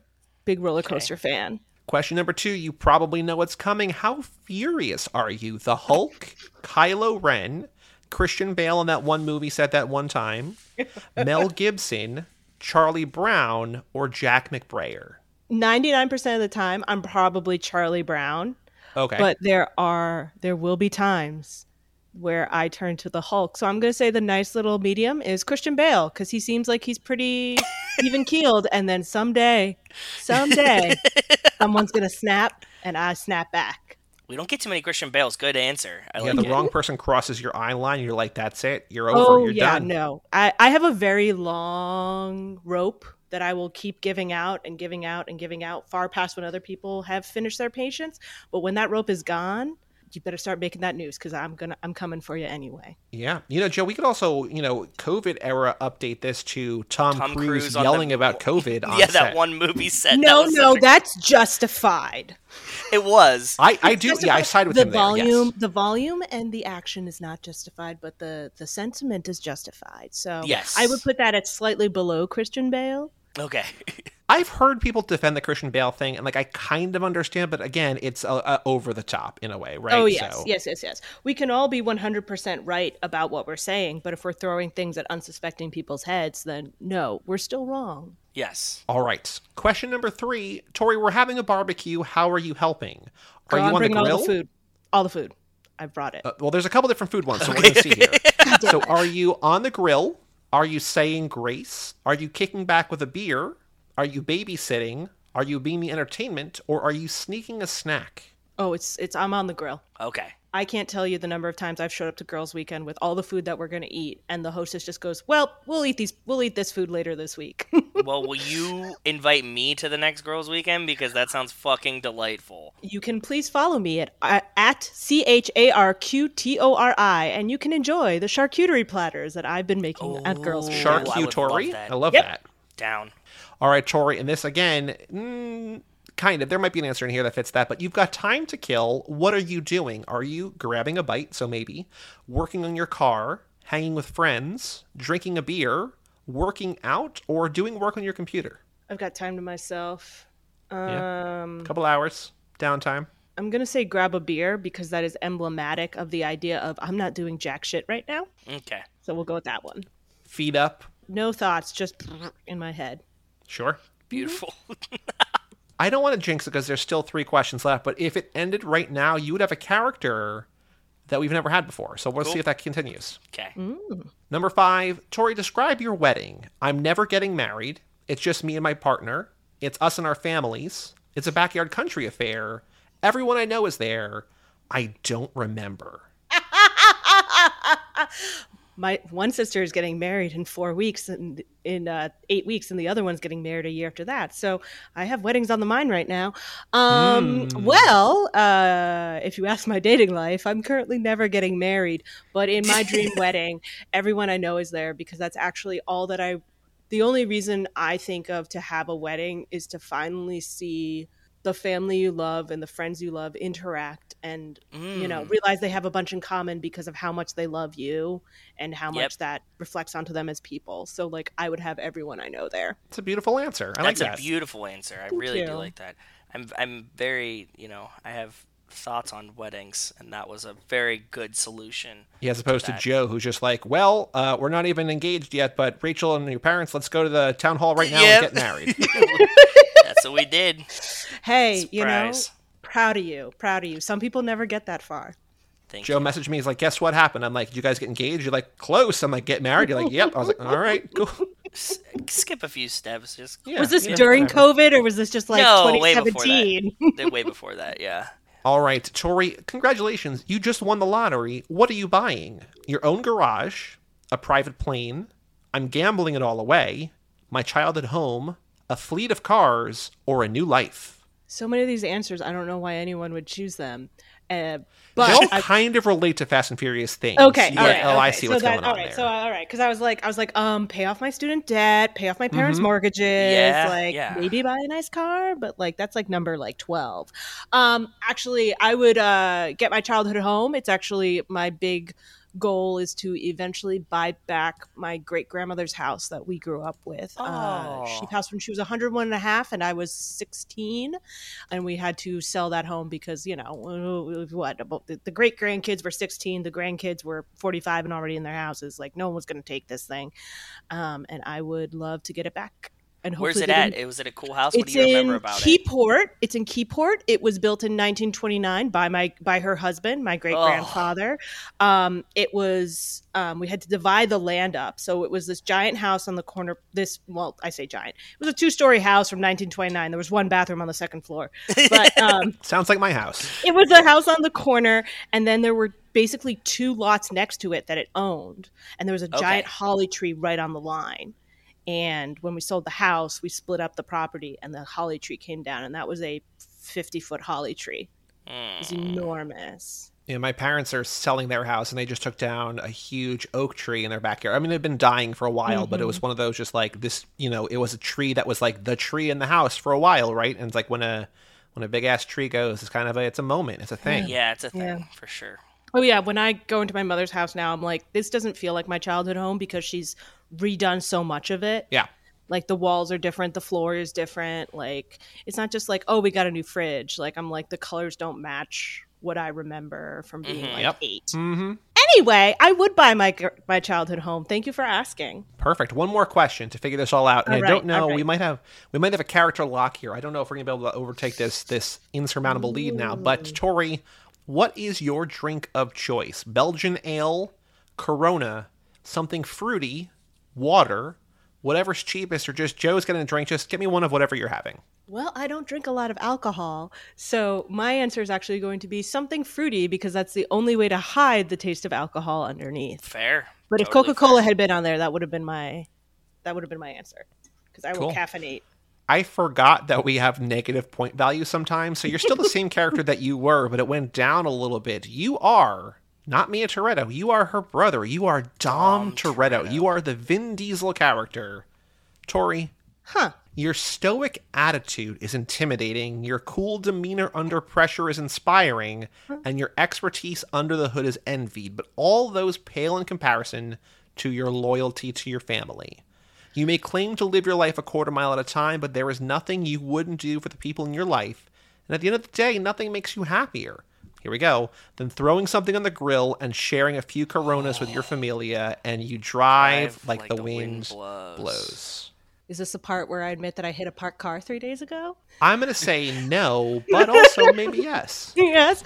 The joke was that everybody drives like the wind blows at the end of all of those. Like when we found the first quiz, they all ended with you drive like the wind blows. And we thought that we were like, well, then what does that mean? But doesn't mean anything. So we're all living life in the fast lane. Exactly. Yeah. It's so interesting because I don't think of myself as very stoic, but then I think of myself when I'm on a job. Because that's the other thing is that I presume we only see Dom really when he's either on a job or hanging with his family because he just finished one, or hanging with his family because he thinks he's done and he's not done yet.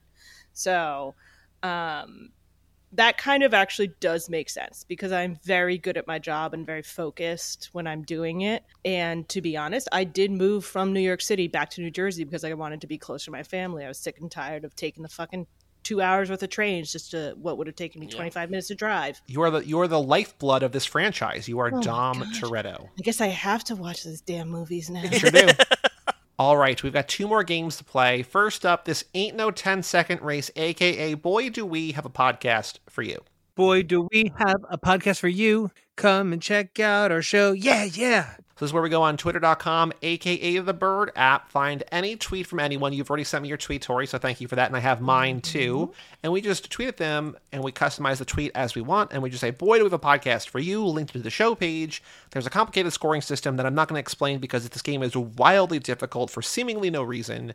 But let me first review last episode. And Joe, we did a bonus one. We did it on the Talladega Nights episode with Brian because he played for Charity 2 episodes ago, and Charity hit and he did not. So we're going to see what happened last time. I found Frank Alcorn at Frank Alcorn 4. I need a Fast and Furious movie with Will Ferrell as the villain and involving an intense golf cart chase. We said if you ain't first, you're last. Boy, do we have a podcast for you. Nothing. Okay. Joe, you found Lily at @Lee_Lily. Being in the car with my mom while she drives is like being part of the Fast and Furious sequel with a sprinkle of Talladega Nights. And we said when our moms start driving like that, we don't know what to do with our hands. Boy, do we have a podcast for you. Nothing. Okay. Then we have Brian, the reason we play this again. Brian found Frisbee at 97 Sizzle Dizzle. Talladega Nights 2 is going to suck without Paul Walker. Oh, actually, we didn't talk about that. Tweeted the weekend Paul Walker died, so that's what went through Frisbee's head back then.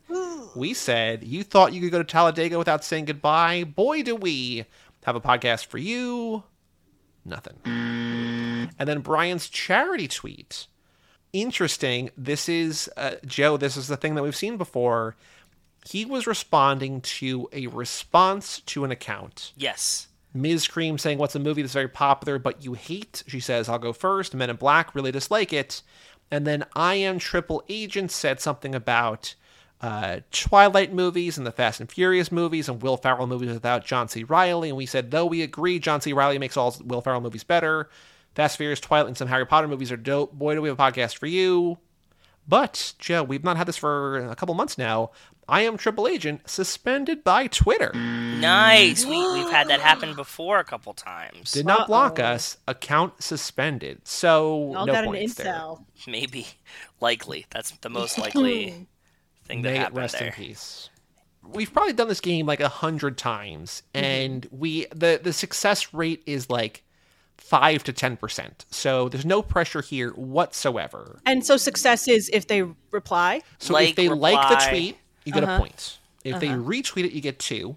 If they reply, you get 5. And if they email into the show, you basically win the game forever. Yes. Ooh. Has anyone won the game forever? We've got had an people. email. Rachel We've got one, actually but it we've wasn't had her. people be guests on the show, but not like through this game, but not the game that counted. Because we do this like sometimes just like in our free time too, and those work better because it feels like there's less pressure. I don't know. It's just a weird coincidence. Joe has 46 points, and I have 35 and a half. And we've both played this probably, like, no joke, like 50 to 75 times. Yeah.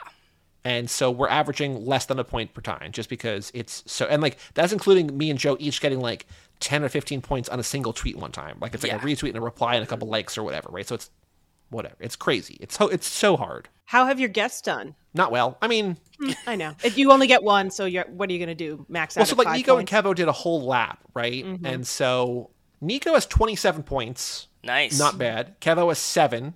Cara, Gayla, Regan, another one of our did an entire lap with us, has 14. And then everybody else is, 5 or less. Oh, Mike Manzi did a whole lap with us, and he has 9. But under an average of a point. So like if you get any points here, you're in the fast lane. You're doing great.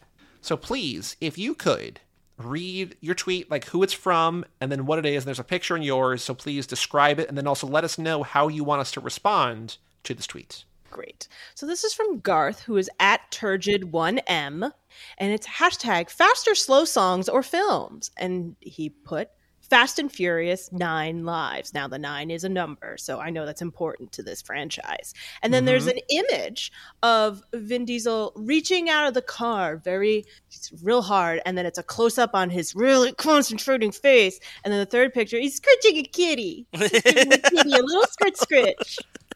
It's very, very cute. It's the iconic Dom from, I think, the first movie. Reaching, but he's just reaching for a kitty cat to scratch. He's going to give it a little scritch. So now, Tori, how would you like us? We're going to say Boyd of a Podcast for you. It's actually the art that we used for our very first episode. Him out the window of I think he's reaching for Vince at the end of that first movie. Spoilers, kind of. But, now in this alternate universe, he's just scratching a kitty cat. So, Tori, what do we want to say to Garth to entice him to listen to the podcast? Don't waste one more life. We've got the perfect podcast for you. Oh, God, you nailed it. Wow. I write comic books on the side. Yeah. I have an English degree. No shit. Holy fuck, that's unfair. Sorry. No, it's good. It's just really good. I also made a perfect You made a joke to purr joke. Tori. I will admit I stole your purr joke, so. I said it's perfect. I mean perfect. So. That's good. Very well done. All Very right. well done. I found this is a boring one, but I do think that there are two people here. Terry Kinnair at TDog6685 says, The Fast and Furious rewatch with the wife is over. Now for my indisputable ranking. So from the bottom up, number 4, then Fast and Furious 6, then F9, then Too Fast, then Fate, then Tokyo Drift, Furious 7, the OG, number 2, Hobbs and Shaw, and number 1, Fast 5. And then Trey Armstrong says, Your ranking of Too Fast above 9th is the true tragedy. Not to mention F9 is better than F8. Your 1st to 5th, though, those places are legit. Okay.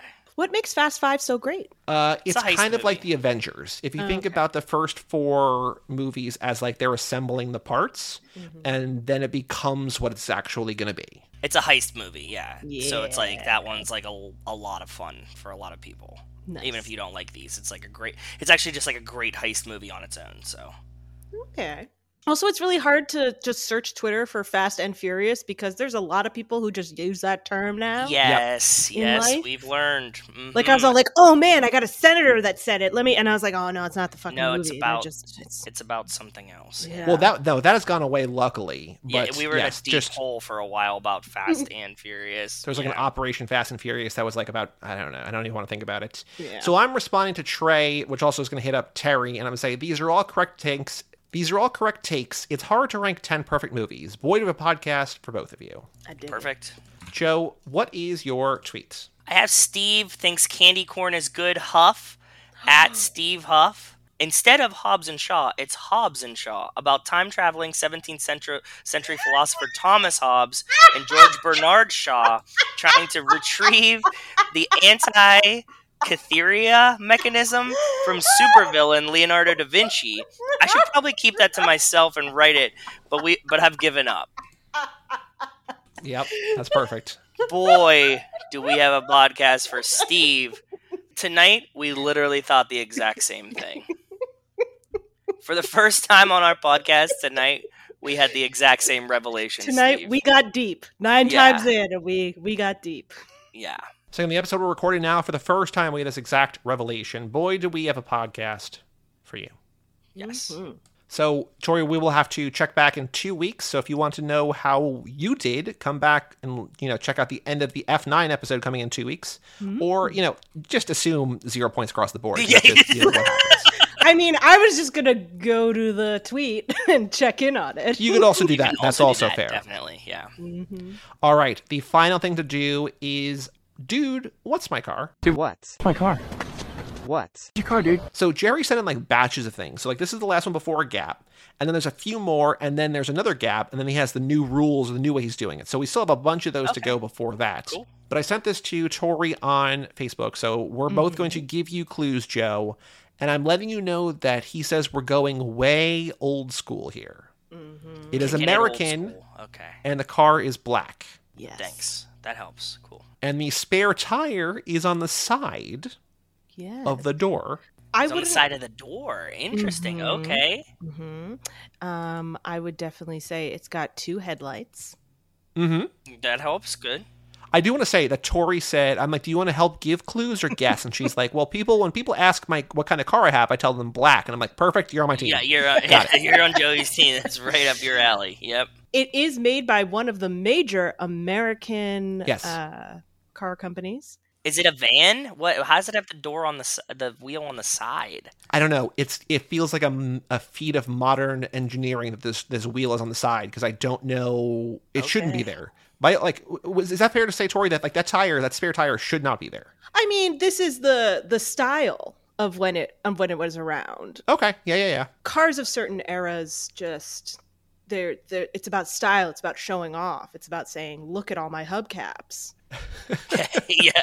I will say the hood covering, the Okay. engine covering, the hood, not the hood covering, the hood covering the engine kind of looks more like a modern day lawnmower than a car. Okay. It's thinner, longer, sort of narrow and long. Okay. Is it a Cadillac then? No. Bigger than that. Bigger than a Cadillac in size or It scale? depends Like on your is definition of which Cadillac. In terms of just like brand reputation, in the than way that Cadillac. Tori described Think the brand. A higher umbrella. Chevrolet, Similar, but think no. a higher umbrella. Daimler, Chrysler, No. Okay, now shift Different to umbrella. Shift over. Ford. Yes.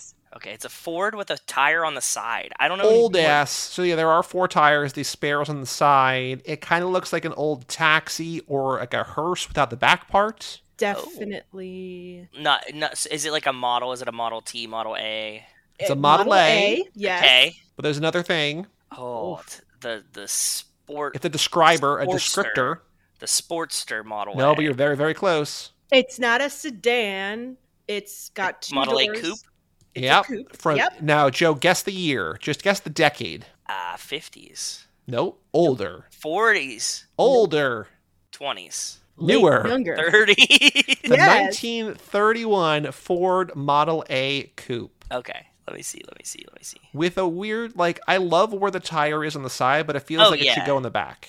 No, that's badass. That's really, really cool. I thought that it was more modern than that. I was trying to think of a more modern car that had a tire on the side, and I was like, what the fuck? Meanwhile, But, I'm yeah. over here like, this is the car you drive when you're Jay Gatsby and you got somebody to murder. Exactly. Yep. Exactly. You're hunting people and green lights. You're not gonna Yeah. find me coppers like that, right? Yeah, it's not long enough to be a Cruella de Vil. That was No. a different car. Thank you to Jerry for emailing that in, and thank you to Tori for joining us tonight for Hobbs and Shaw and being, introducing you to the franchise in an unusual but also hopefully sort of kind of normal way. And being Oh, a great yeah. sport about it. Seriously, thank you. Oh yeah, I'm down for anything that stops me from watching true crime. Like, I'm ready. You like murder porn too? I'm all about that murder porn. Oh, I all love about it. Same. We're constantly watching murder porn, so. Oh yeah, it's good stuff. Tori, you mentioned SharQ Tori on Instagram, but where can people find you? What do you want to promote? What do you want to plug? Where do listeners of the show, where can they find you on the internet? You can find me on Twitter at Tori_Sheehan, SHEEHAN on the Twitters. You can find me at SMTori, TORI, on Instagram. You can also find me on my own podcast that hasn't updated in a while called Uncharted Tara Tori. That's Tara and Tori, like our names. We interview various people who have gone through large life changes and talk to them about what it's like to make that decision to just change everything in your life from raising a family, changing jobs, changing locations, all kinds of stuff. It was a pandemic look as we all kind of said, oh God, what is going on? And said, no, you can take a leap and it can work out. So that was really fun. You can also find me at cool. Thank you. You can also find me at KidRiotComics.com and at KidRiotComics on all your major socials, because I also do comics. I'm looking at Charcuterie on Instagram, and I am so hungry right now. It actually reminds me to me, because I need to follow that too.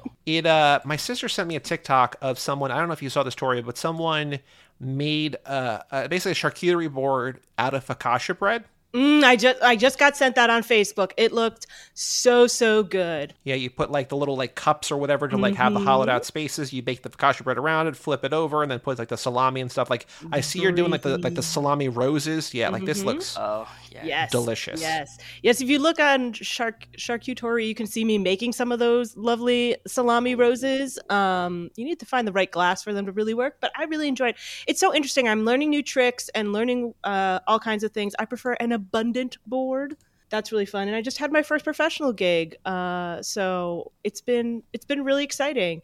It's definitely not going to pay the bills yet, but if more people follow me and would like some cheese, I'm available for anything in the New York, New Jersey area. Please call me. Charcuterie@gmail.com. Ooh, and plus it's truly a great name. Like the food looks amazing, but I also just love the name as a name. These pictures are awesome. I'm getting hungry too here, lady. I love the prosciutto on the skull. I've been wanting to do that for so long, and I was just like, yes. Then we peeled meat off of its face. Oh, it was perfect. Really cool, really creepy, and wonderful. We can tell who's not the murder porn guy on this show. #SharSpookery. Yes. Well, Joe, next episode, we're doing actually something like again, accidental happenstance, good timing for us, because next week in theaters, or this week, as this episode comes out, Last Night in Soho, Edgar Wright's film that I cannot wait for, is out. We are doing Edgar Wright's last movie, if you don't count the Sparks Brothers documentary that just came out. We are doing Baby Driver. Oh. We talked earlier in this episode about canceled people with one or two canceled people in Baby Driver. So at least two. Baby Driver is very fun, and we are going to work our way around the fact that two of its main actors have been canceled. Exactly. We'll dance. Oh, no, lean into it. Really just dig that hole. Dance is an appropriate term because it is a music-based car movie. Mm-hmm. But Last Night in Soho out this Thursday as you're listening to this on the main feed. Next Tuesday, Baby Driver. Cannot wait for that. But Tori, thank you so much for joining us once again. Of course. Happy to do it. Have me back anytime. Cool. For all things Too Fast, Too Forever, you go to cageclub.me, facebook.com/TooFastTooForever, or at TooFastTooForever on Twitter and Instagram. Email us, family@cageclub.me. Check out our Patreon page at TooFastTooForever.com and our store at TooFastTooForever.shop. And like we said, come back next time for Baby Driver. I'm Joey Lewandowski. I'm good too. And that was Tori Sheehan of Capes and Boots and Charcuterie. And we'll tell you all about it when we see you